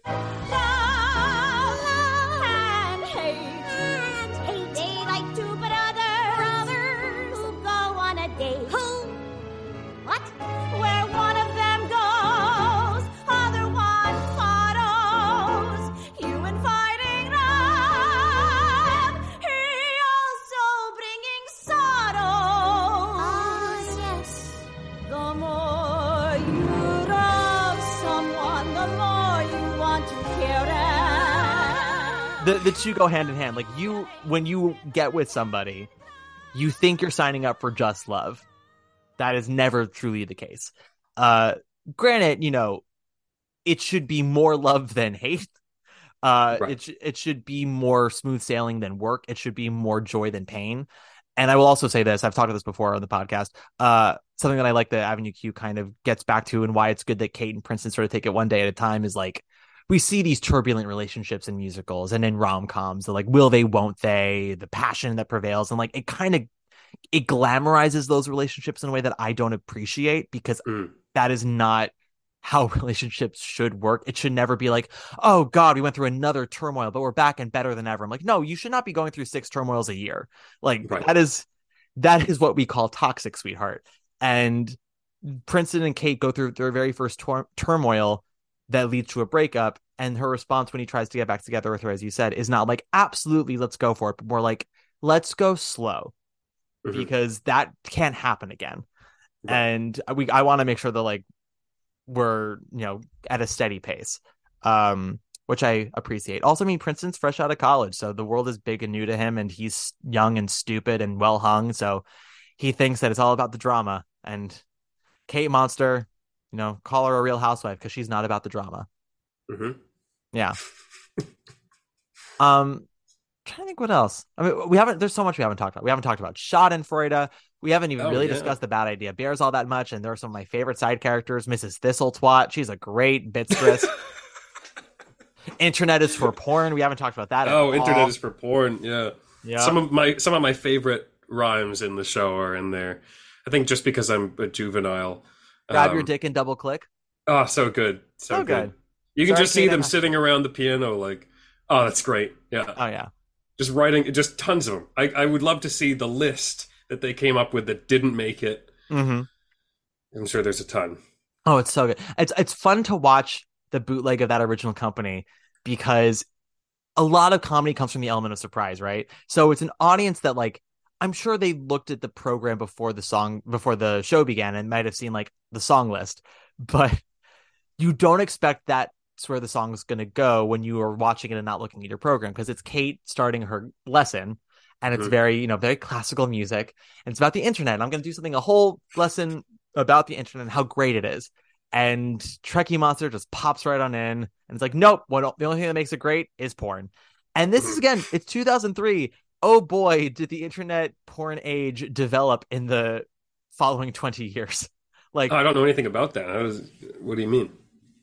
Sam, just kidding. I know. No, I know, Sam, but I'm not playing that game. I act on stage, not in my life. So the porn that was made available to me at that age of the time when Avenue Q was being written, we're talking like 20-second clips that I had to of one scene chopped up into like 6 different 20-second clips that I would then kind of have to set up. So I would watch, and then when that 20-second clip's over, like, okay, now the next 20 seconds. So I could pretend it was a whole movie. Or you have LimeWire or Kazam, Bear Share or something. Yeah. And you pray to hope. Sweet suffering Jesus that it's good, because you just have the you're just searching for something. You're like, okay, cool, I have a title.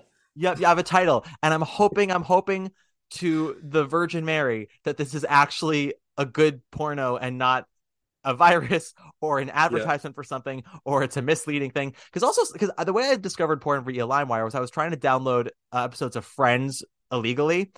And I don't know if you know this, but there's a lot of porn with the word friend in it. And I thought I was downloading an episode of Friends. I was not. I was downloading something else. And that's when I realized, you can get porn off of LimeWire, and a new Trekkie Monster was born. Ready, normal people? Ready. Let me hear it. The internet is for porn. Sorry, Kate. The internet is for porn. I masturbate.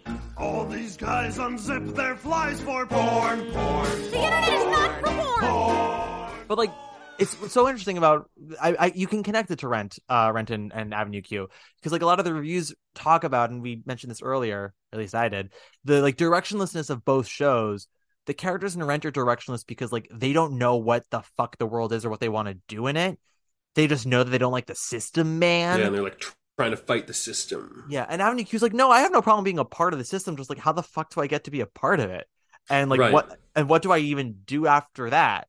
I'm not trying to I'm not trying to dismantle anything. I'm just trying to survive. Right, and they kind of are in the system. They kind of are in like the day-to-day, live your life, buy beer, have a one-night stand. This is life in the city. This is like this is your life, and you're not actively fighting it. You're not like achieving anything great in it. That is the system. I have nothing more profound to say about that. Well, shocker to all of you American citizens out there. If you have a social security number, you're in the system. I'm so sorry to tell you. If you have a smartphone, you're in the system. It is not difficult for them to find you. The bad news is, this is where it's the 2 pieces of paper, one in each pocket. It's very easy for them to find you. The good news is, no one wants to find you. Your phone conversations with your cousin are not interesting enough for Biden to listen in on. I'm so sorry to tell you, Bethany from Louisiana. They are spying on you, but they're spying on you to find out what brand of backpack you're most susceptible to buying on Amazon. Yeah. And that's not Biden, that's Bezos. Yeah, exactly. Those are the oligarchs who run our society, not the politicians who govern it. Exactly. But have you seen Avenue Q on stage? You haven't seen Wicked on stage? I have. I saw it on Broadway. I saw it at the Golden. Yeah. Yeah. When did you see it on the Broadway? Oh God, I forget. I was talking to my brother about this, Tyler. And hey Ty. Yeah, I was talking to him earlier today. I was like, we saw it. We didn't see it off Broadway, right? We saw it on Broadway. He's like, oh yeah, that was like one of the first Broadway shows that I saw. It was one of the first ones I saw in a smaller theater, because we had seen like Beauty and the Beast and Gypsy and 42nd Street. Yeah, but this was like this we saw at the Golden. I think it was years into its run, I just loved it. I thought it was so great. I remember because it closed pretty early in my freshman year at Emerson, and someone in my class, as it was closing, like went down to New York to see it, and she had never seen a Broadway show before. And I remember she came back and she was like, I'm so surprised.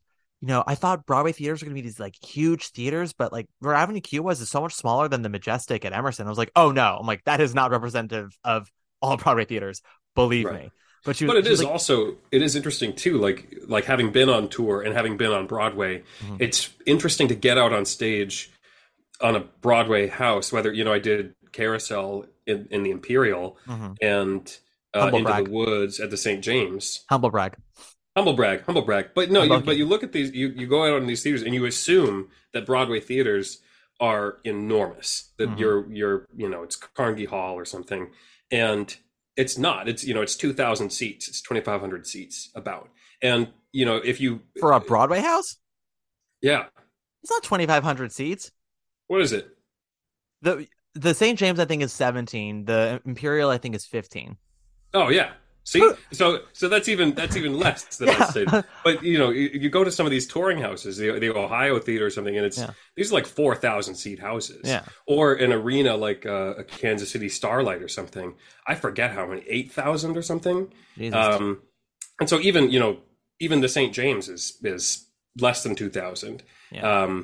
And the Golden is much less than that. How many? I think the Golden is about 800 seats, something like that. Yeah.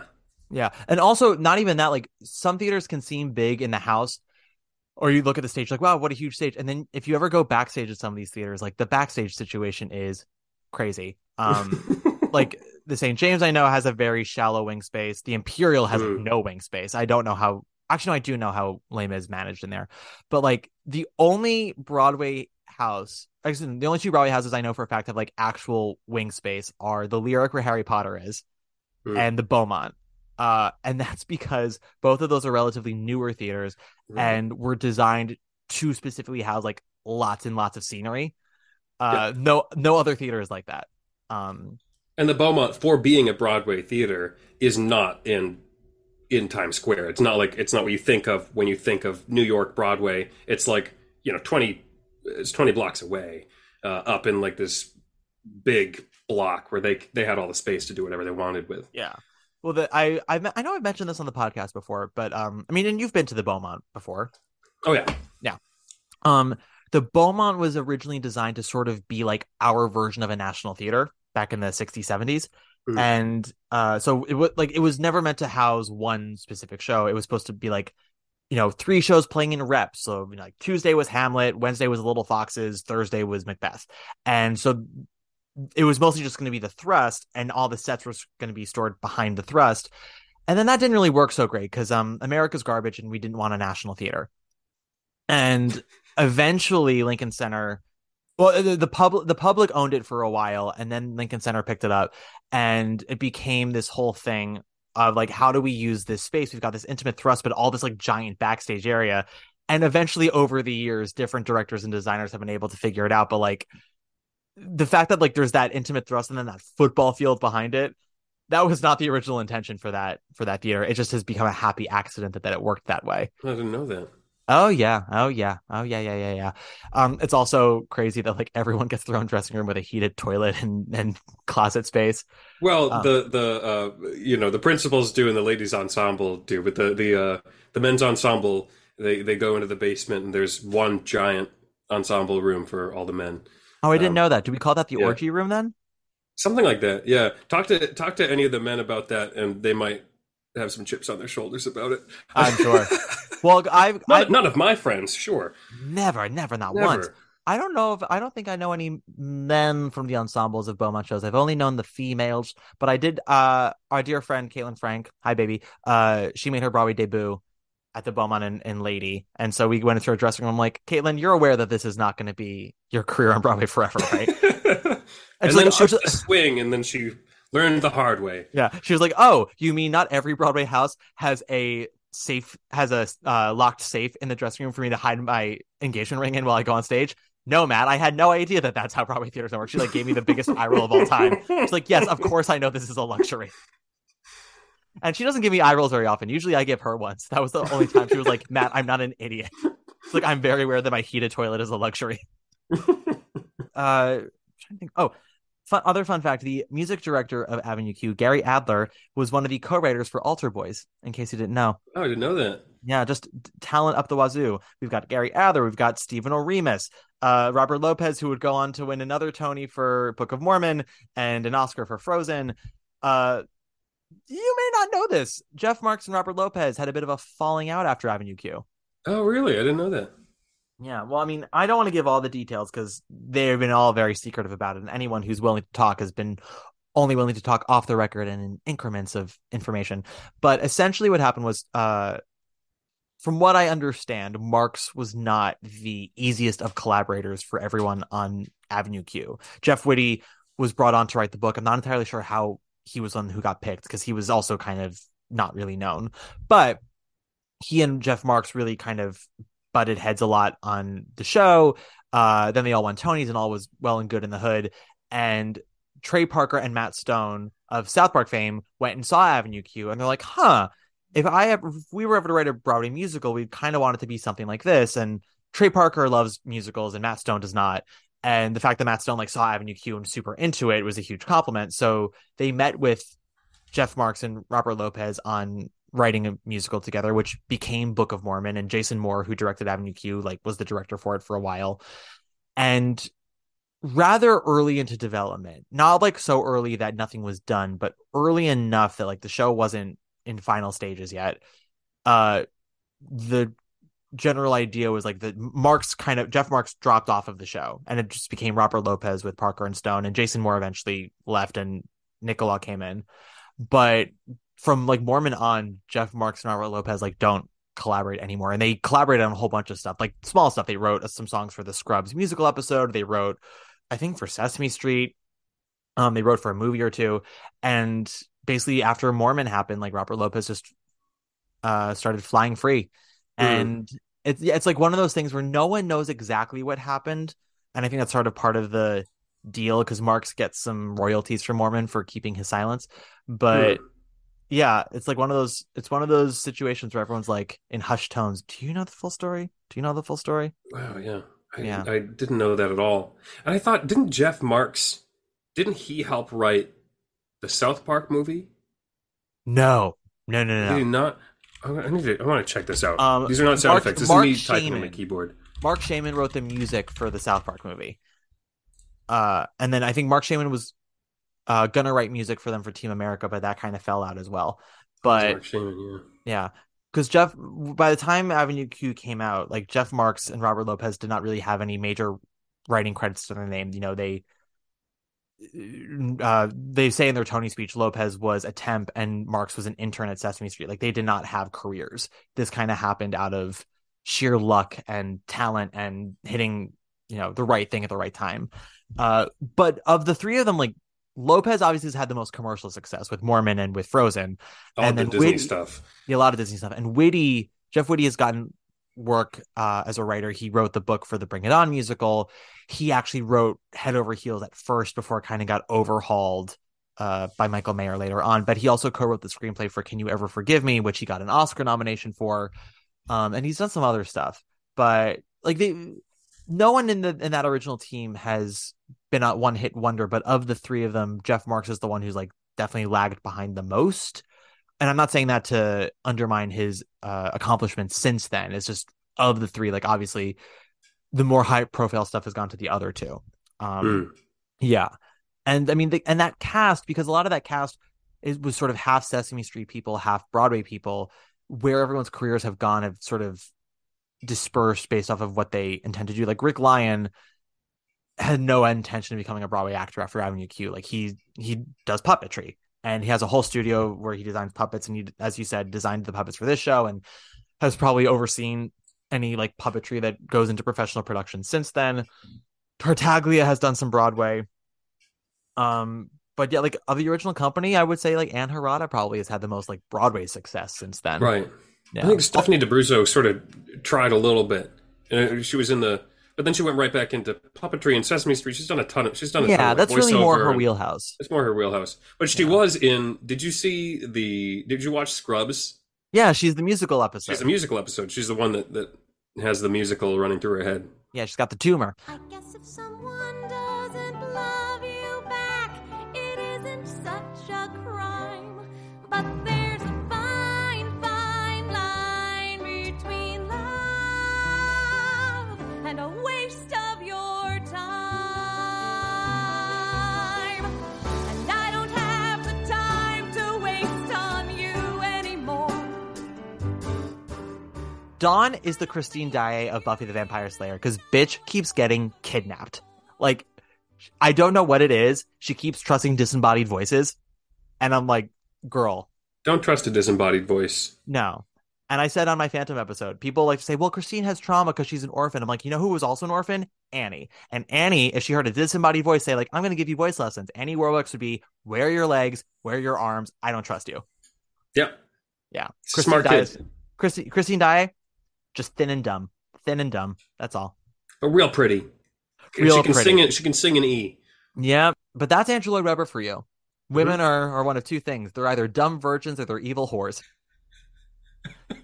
Which one is Bad Cinderella gonna be? But you know what? Kate Monster, neither.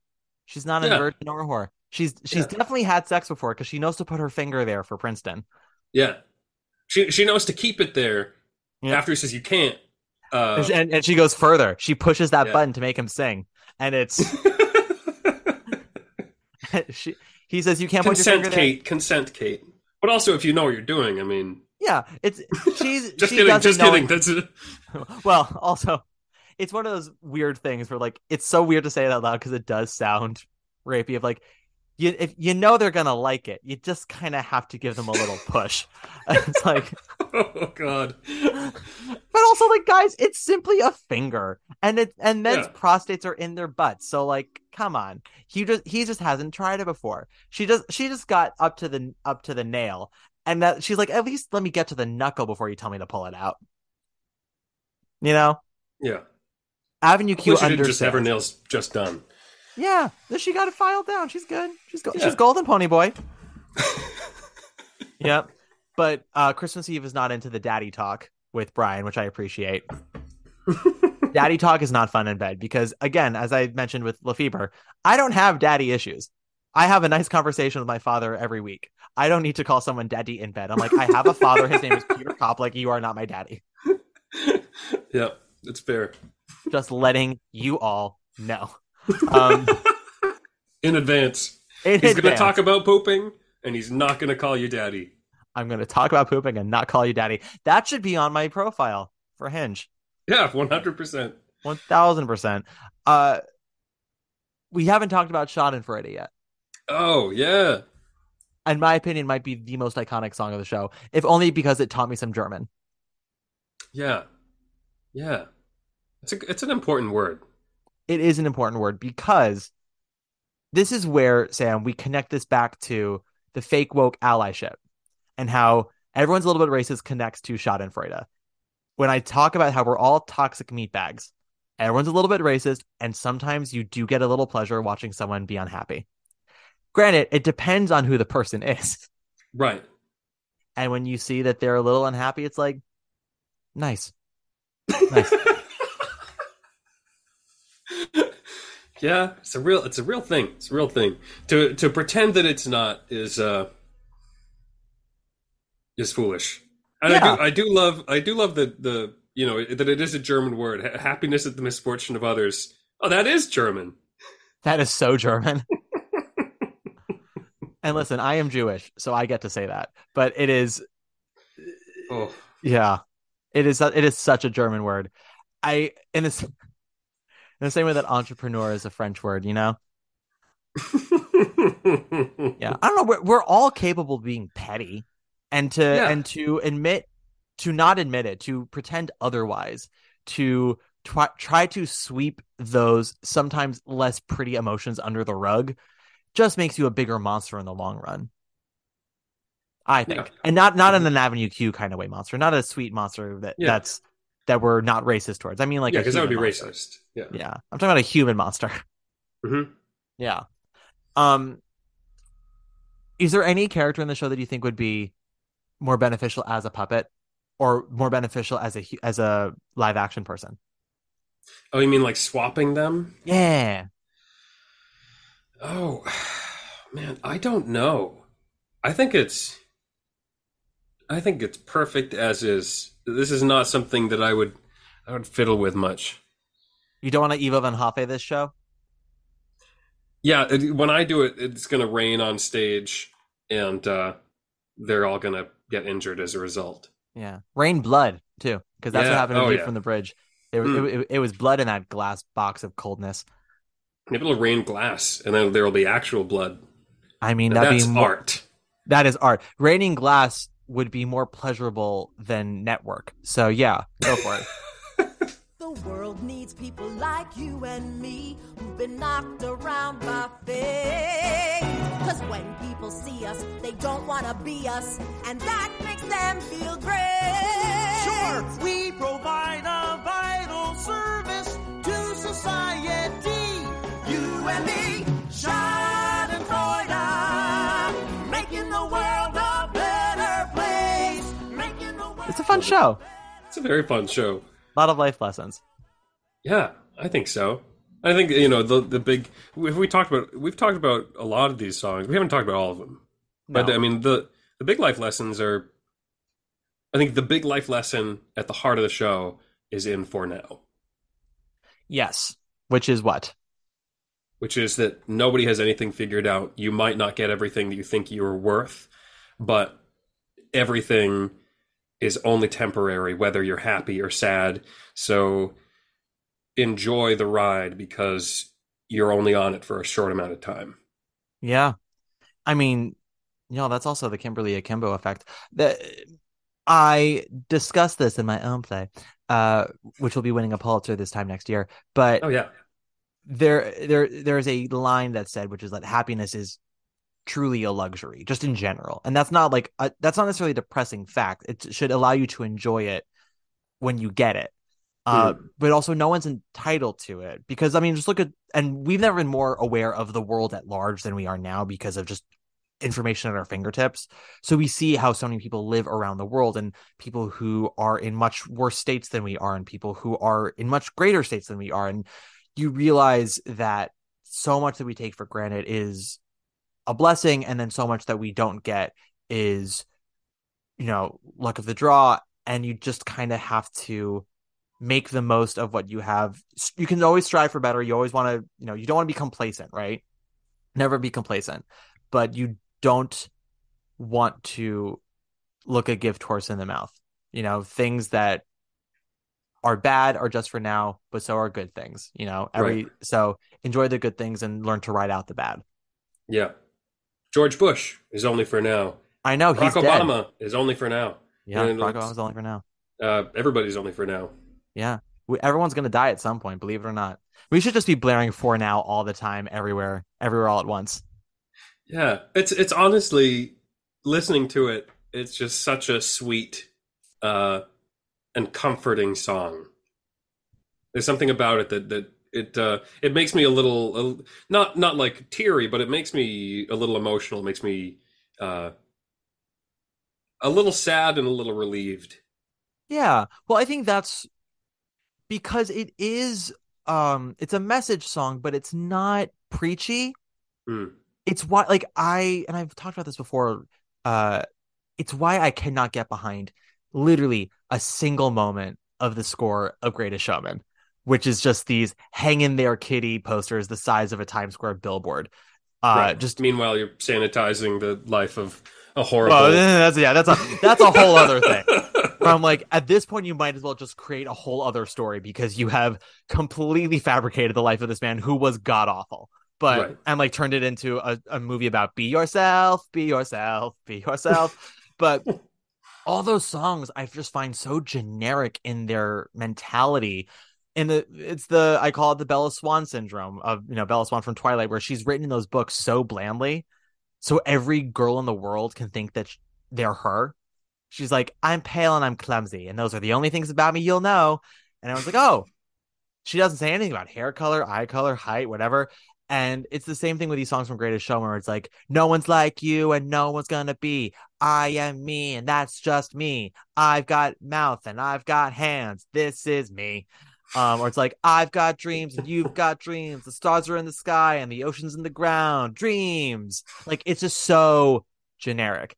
And I find for now, it is very specific in so many ways, because obviously we have references like George Bush, which I know that they changed at some point. But also, it's not like hang in there, kitty. It's just very kind of matter of fact. Like there's the line, each time you smile, it'll only last a while, which is, as you said, like, it's sad and comforting at the same time, because if the good things are only for now, so are only the bad things. Nothing can last forever. So, like, you gotta make it through the storm at some point. And the only way for me to believe, the only way for me to believe someone telling me the bad stuff is only for now is if someone also tells me the good stuff is also only for now. You know, don't just tell me what I want to hear. Tell me the truth, because the things that will get me through are the things that are like the hard truths, right? My therapist Colton once said that we only have breakthroughs when we accept the hard truths. If you only accept what you want to hear, you'll never have a breakthrough. And I feel like For Now is a song that kind of does that. Like, it is a hard truth told very sweetly. And hard truths don't have to lead to misery. They can lead to wonderful breakthroughs. Right. Like, just enjoy your life instead of agonizing over whether you're proving yourself to the world or not. And it also, the very positive thing at the end of this show, and actually it's the undercurrent of the show, is that it really embraces community. It really embraces the idea that the people that you find yourself around can actually be your lifeline. They can be your grounding rod. They can be the thing that holds you to the earth and keeps you from being depressive in your apartment.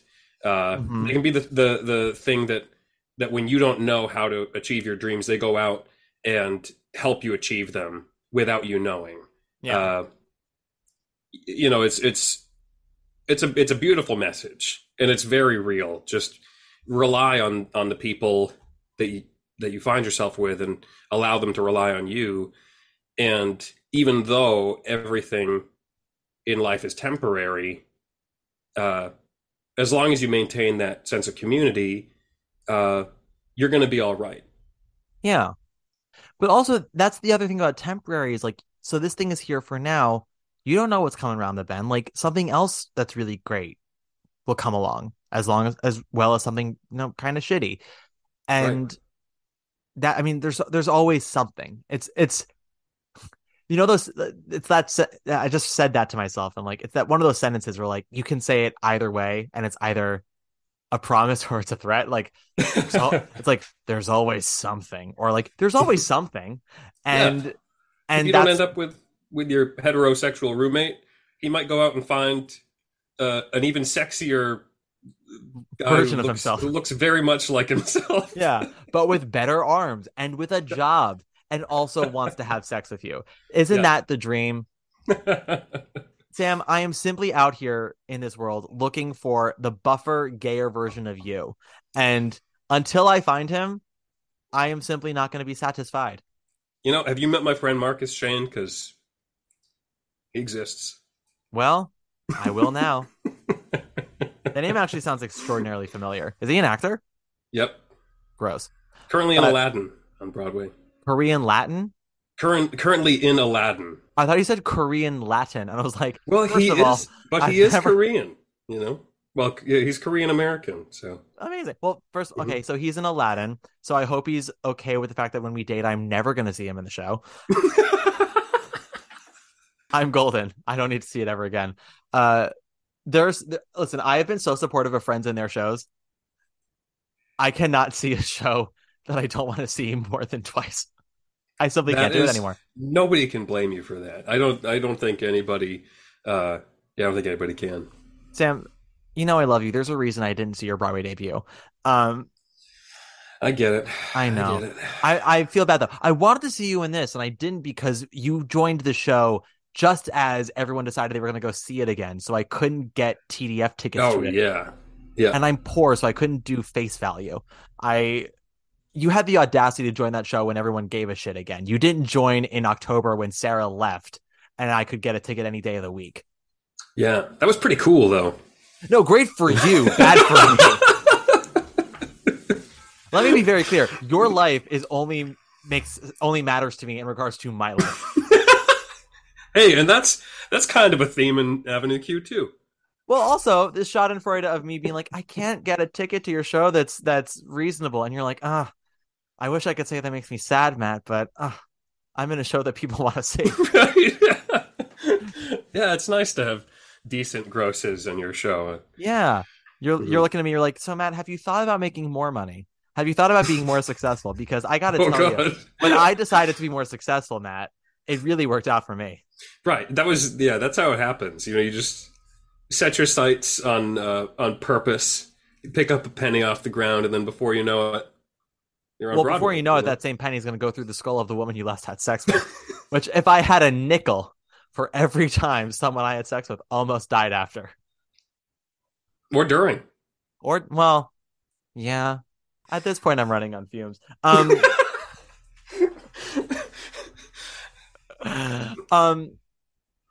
So, like, I mean, you're not. I know you are a theater person. You like theater. You're in it. Yeah.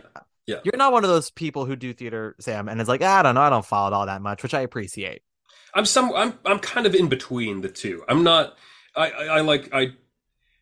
It's like I play baseball and I watch some games, but I don't know the stats. I don't know who had the best batting average in 1976. Nor should you. I'm not proud that I know this shit. I'm not proud that I can tell you all the best actress in a musical Tony winners. Who the fuck needs that information? It's just weird how my brain works. But like, you're not someone who, like, if someone were to come up to you and be like, oh, like, who's a favorite composer of yours in the theater? You'd be like, I don't know, man. I listen to Billy Joel. Like, that's no. I would say, Stephen Sondheim, and here are my favorite shows of his. And here's the ones that I like the first act better than the second act, or vice versa. So I am a nerd. Yeah. I am a nerd. I consider that you being good at what you do, because I've said this before. I can't name you a football player if you were to say to them, like, oh, who are your favorite players of all time? They'd be like, I don't know, man. I just play football. I don't know anything about the sport. Like, right. There are musical theater people on Broadway who are like, oh, I don't know. I don't listen to musicals. I don't know who any of these actors are. It's like, yeah. I think it makes you a better artist to know this shit. And I think it's sort of, I think that sort of falls, I think you'll find more straight men where that's a thing. And not to put down my own category here, my own demographic or whatever. Someone's got to. But no, I think it's a sort of attitude that comes from thinking that what we do is inherently childish or feminine. Mm-hmm. That it's like, oh well, it's lame to like theater, so I'm gonna not. Yeah.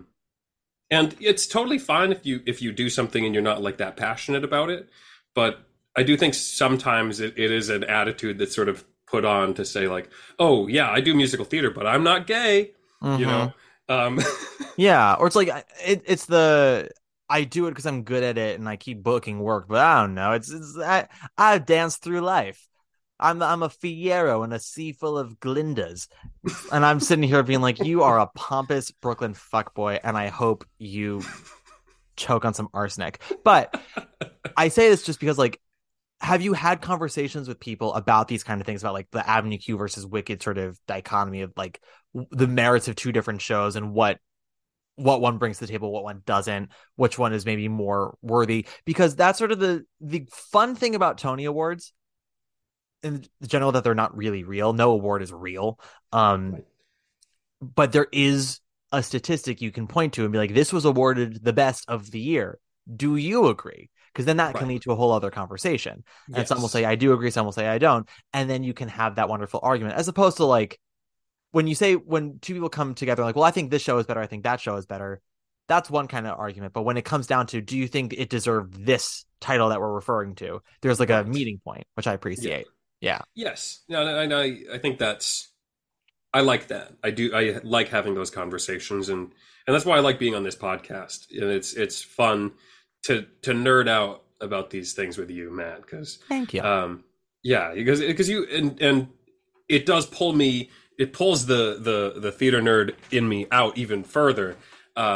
Then you know, when I talk to most of my friends about it, like my closest friends, most of them are either no longer involved in theater, or they never were professionally involved in theater. And so I do have these conversations once in a while, but more so with other theater folks and not necessarily with like my closest friends. And so I do appreciate having these conversations. Well, also because we have these conversations, and yes, we get scholarly, but also we talk about butt stuff. And that is the only way to really talk about musicals, in my opinion. I think that's the only way to talk about anything. I think there's I don't think you can take anything too seriously, but especially when the thing that you're taking seriously is like, you know, speaking until the emotion gets so great that you have to sing, until the emotion gets so great that you have to dance. You know, there's only so serious that you can get about it. Yeah. Before you can talk about poop. Yeah. Have I not told you the story of when I explained what poppers were to my grandmother? No. Please. No, it's not. I mean, it's not much of a story. I was out to dinner with her and my cousin said something, and I made some random comment about poppers. And my now 99-year-old grandmother, I think she was 93 at the time, she said, "What are poppers?" And my cousin said, "Excuse me, I'm going to go to the bathroom now." And so he left, and I was left to explain to my grandmother what poppers were.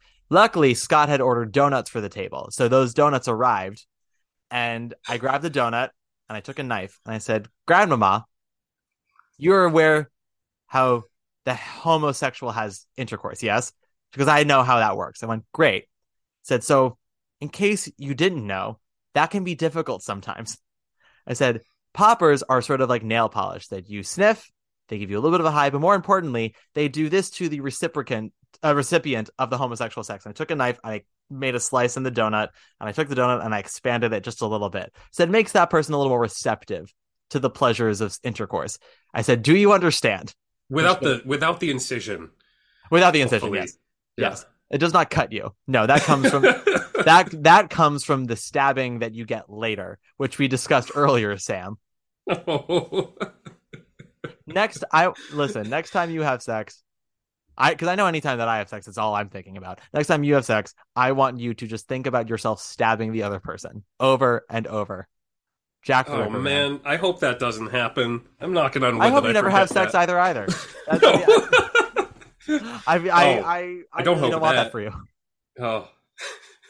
I think the best artists are celibate. Hans Christian Andersen, man. Definitely never the touched best a person. priests. Well, no. The difference between priests and Broadway actors is on Broadway, you're not always around children. So it's a lot easier to just be celibate and not problematic. Right. Channel that sexual energy into your art and not into, pedophilia. Pedophilia. Yeah. Yeah.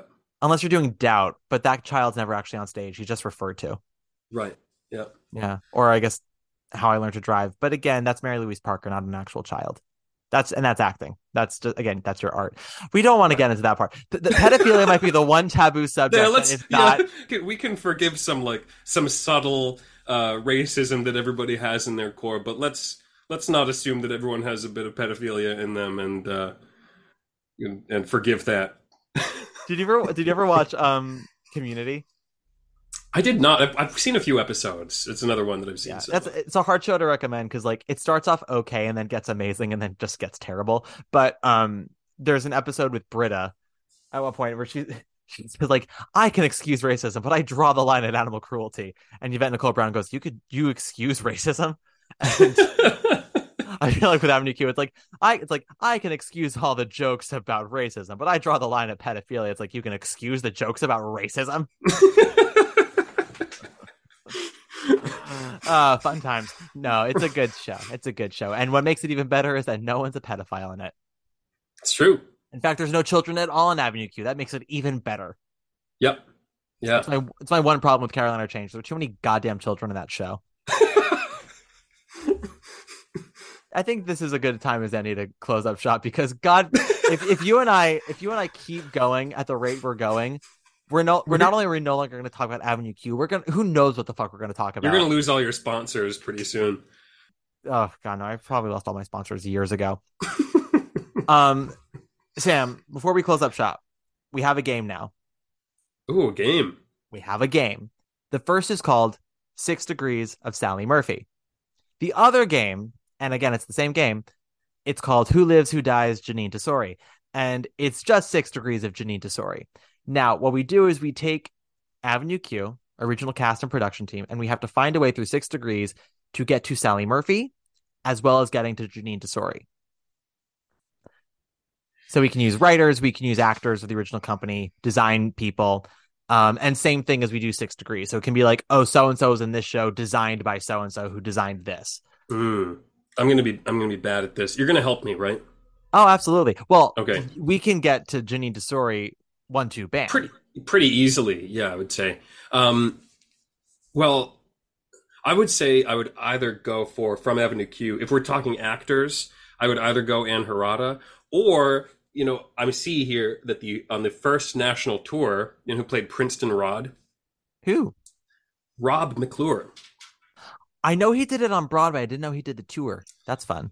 Yeah. So he did it on Broadway too. Then I think, he probably has a lot of there are a lot of degrees. He's got a lot of degrees. So I'll say this. In Avenue Q, we have John Tartaglia. Mm-hmm. We also have director Jason Moore, who, fun fact, I worked with right before Avenue Q moved to Broadway because he was the resident director for Les Miserables. And that show closed on Broadway in May of 2003. And when they closed, they did a sort of celebratory performance on the stage at the end where they got together about 30 kids who had done the high school edition of Les Mis at that point. And we did a medley from the show, and we all got to represent different parts in the show. I was in it with Adam Chandler Barat and Kristen Milioti and Skylar Aston. Skylar played Javert and sang Stars. I think Kristen and Adam were just the ensemble. I got to represent Enjolras, pretty cool. But Jason was a point of contact for us because he was the resident director for Les Mis. And then when Avenue Q opened a few months later, I was like, I met him. So Jason Moore also directed Shrek, which also starred John Tartaglia. Oh, and Janine Tesori. Yes, Janine Tesori wrote that. I mean, we could, if we wanted to go further, if we wanted to go deeper, if we really wanted to stab this game in the lower intestine, if we really wanted to feng shui its guts, is that not how? Just rearrange. Yeah, we just need to make sure that there's a lot of flow here. So it's not going to be. This is not TMI because Lord knows the next time I'll ever have sex. But should I ever decide to be the recipient ever again in my life, I know people like Bottoms to say daddy. I will not say that. In fact, I will go further and I will say feng shui my guts, baby. And that will absolutely send them running. They'll put on their pants and they'll go away. And that is, I don't know. It might just saying that as soon as this airs, you might want to check your DMs. That's when John Tartaglia slips into my DMs. But no, he's going to be like, how dare you steal my line? But I mean, if we really wanted to kind of go deep, we could go further than Jason Moore or John Tartaglia. We could go, if we wanted to do Ann Harada to get to Janine Tesori, Ann Harada was in Seussical with Casey Nicola, who was in Thoroughly Modern Millie, that had half a score composed by Janine Tesori. That is one. That is absolutely one. Or what's another show Ann did? Ann just done all the things. She was in Cinderella. Well, Harriet Harris was also in Cinderella, and she did Millie. It's okay. We got Millie, we got Trope. We got plenty of Janine Tesori connections. Okay. So this, I don't expect you to know Sally Murphy's theater credits like I do. So I'm going to give you a list of her theater credits, and you tell me which one we want to end up with. The 94 Carousel, the LaCusa Wild Party, Fiddler on the Roof with Alfred Molina, which was actually the same season on Broadway. The Minutes, she was just in The Minutes. Bernarda Alba. No, but not Bernarda Alba. Bernarda Alba, off Broadway, or Man of No Importance off Broadway at Lincoln Center. Let's go. Let's have a little fun. Go some cross media here. Let's say Alfred Molina Fiddler. Okay. For Alfred Molina in Spider-Man 2 with Rosemary Harris. Wait, what? Alfred Molina was Dr. Octopus in or Yes, Dr. I know. Otto Octavius. I know. I might be the only person. Granted, I haven't seen the movie since it came out. I might be one of the few people that did not like Spider-Man 2. Oh, I didn't. Oh no, I liked Spider-Man 2. Most people do. I just remember laughing out loud when Kirsten Dunst said, "And here I am standing in your doorway. I've always been standing in your doorway." And I'm like, enough all right, about creep. Yeah, way to go, and like way to co-opt queer culture. Kirsten Dunst talking about backdoor, but so you want me to get to Alfred Molina in Fiddler with Sally Murphy through Spider-Man 2. That's what you want me to do. Yeah, well, so Rosemary Harris was in Spider-Man 2. She was. Yes, I know she was. Yeah, so was Donna Murphy. Wait, was Donna Murphy was in Spider-Man 2? She's his wife who bites it early. Oh, wow! I haven't seen that movie since becoming a total theater nerd. I knew when I saw Alfred Molina, or saw a clip of him doing Rich Man, and I was like, oh, Stockock. Okay. Okay. I got it. Jason Moore directed a Broadway revival of Steel Magnolias. Yes, he did. Starring Christine Ebersol. Christine Ebersol was in Warpaint with John Dossett. John Dossett was in Hello Again with Donna Murphy, who is in Spider-Man 2 with Alfred Molina, who is in Fiddler on the Roof with Sally Murphy. Bing, bang, boom. There we go. Wow. I am a freak of nature. I don't like that I can do this, but here we are. It's excellent. Yeah. I don't understand my brain. I wish I could make it compute human emotions. I wish it could make me compute math and law so I could have a career that paid money. But that'd be nice, wouldn't it? Yeah. I have a cousin who's a lawyer. I've got a cousin who's an anesthesiologist. I've got a sister who's in finance. And I'm like, how do I make my brains work like your brains? Because I know I'm smart. It's just my brain works for things that don't matter. Yeah, man, that would be nice. You know, law or accounting or finance or what? I would love nothing more than to be a lawyer, but like a lawyer in a TV show. Yeah. That's it. Anyway, that's all she wrote. Sam, this has been lovely. Matt, so nice. It's always fun. There's always a good time. Where can people find you if you want them to find you? Find me on Instagram. I got rid of my Twitter. I got rid of Twitter before Elon Musk took over. I was ahead of the curve.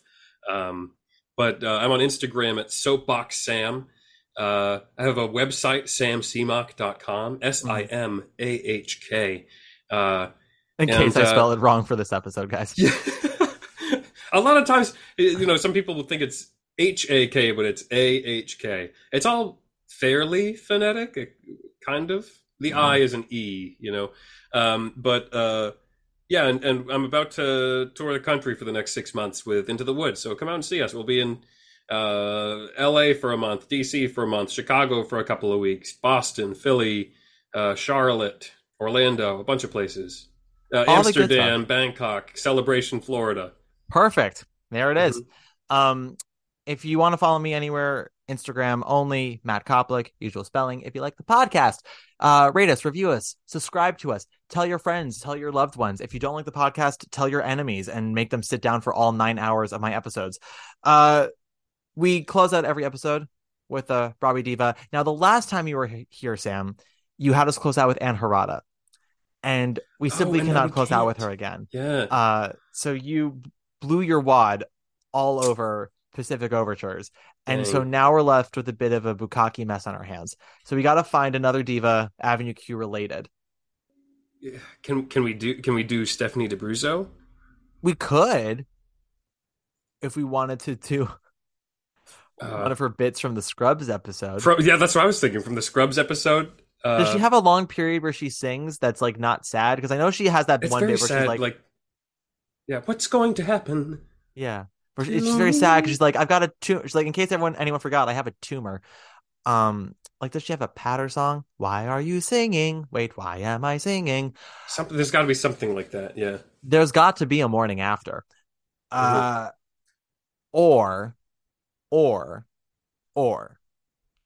how about, I'm trying to think of anyone else who like went into this show for a bit. Weirdly, Christy Carlson Romano played Kate Monster for like a hot second, so we could do the whole "We Went to the Moon in 1969" from Even Stevens. Not 1968, but a year later. Or it could be her as 13-year-old Mary Fagan singing Picture Show. But I don't know. I guess we could do D'Abruzzo, or we could do... We do Natalie Venetia Belkin, who's the... I'm trying to think of like Gary other... Coleman.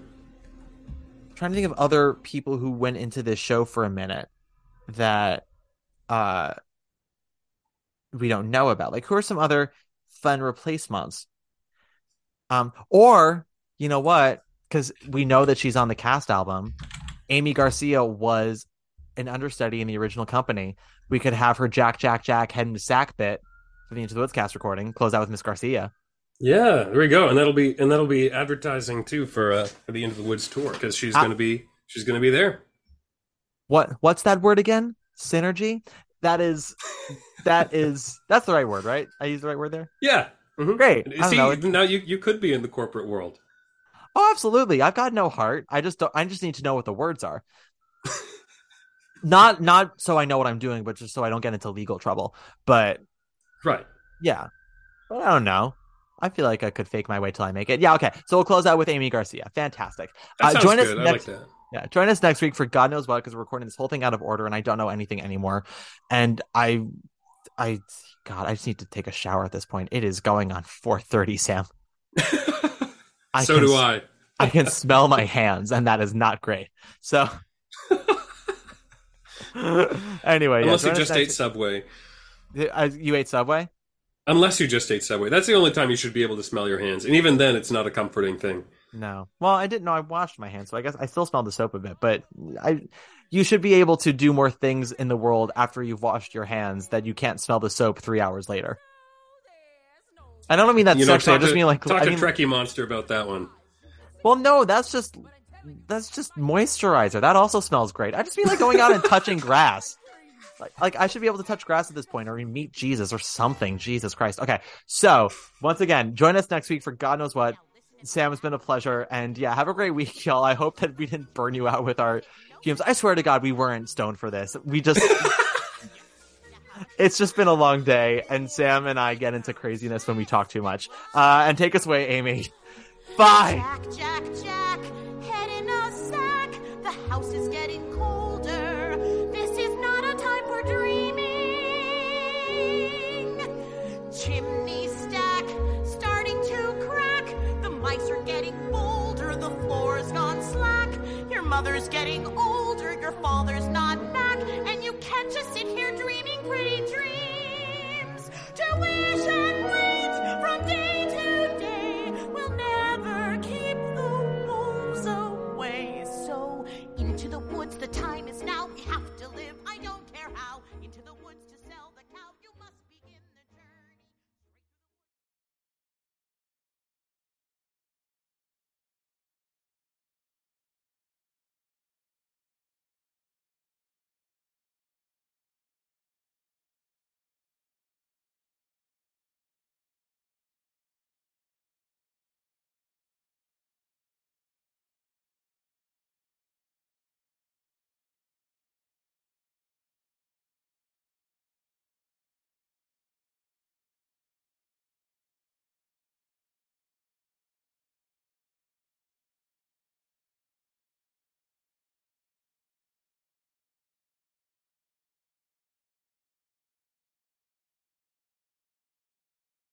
Hey, it's Leslie Odom Jr. here on the Broadway Podcast Network to tell you about the Rise Theater Directory, a program of Maestro Music. Rise is a national online resource designed to connect and empower backstage and administrative and creative theater professionals from underrepresented backgrounds. If you work or aspire to work in the theater community, this can help you find your next project. And if you hire theater professionals, search the Rise Theater Directory to find your next team. Create your profile now and get more information by visiting risetheater.org. That's theater with an RISETHEATRE.org, because only together we rise. Hi, this is Will Friedle. In a world that sometimes feels uncertain, where communities can be disconnected, there are beacons of hope in your neighborhood. Introducing Neighbor to Neighbor, a California volunteers network. They believe that the people living all around you are your best bet at creating meaningful social bonds and preparing you for the next big weather event. Whether it's lending a helping hand to a neighbor in need or standing together in times of natural disaster, Neighbor to Neighbor empowers you to grow your community. Visit caneighbors.com to learn how you can help build a more connected community. Neighbor to Neighbor. It takes a neighborhood.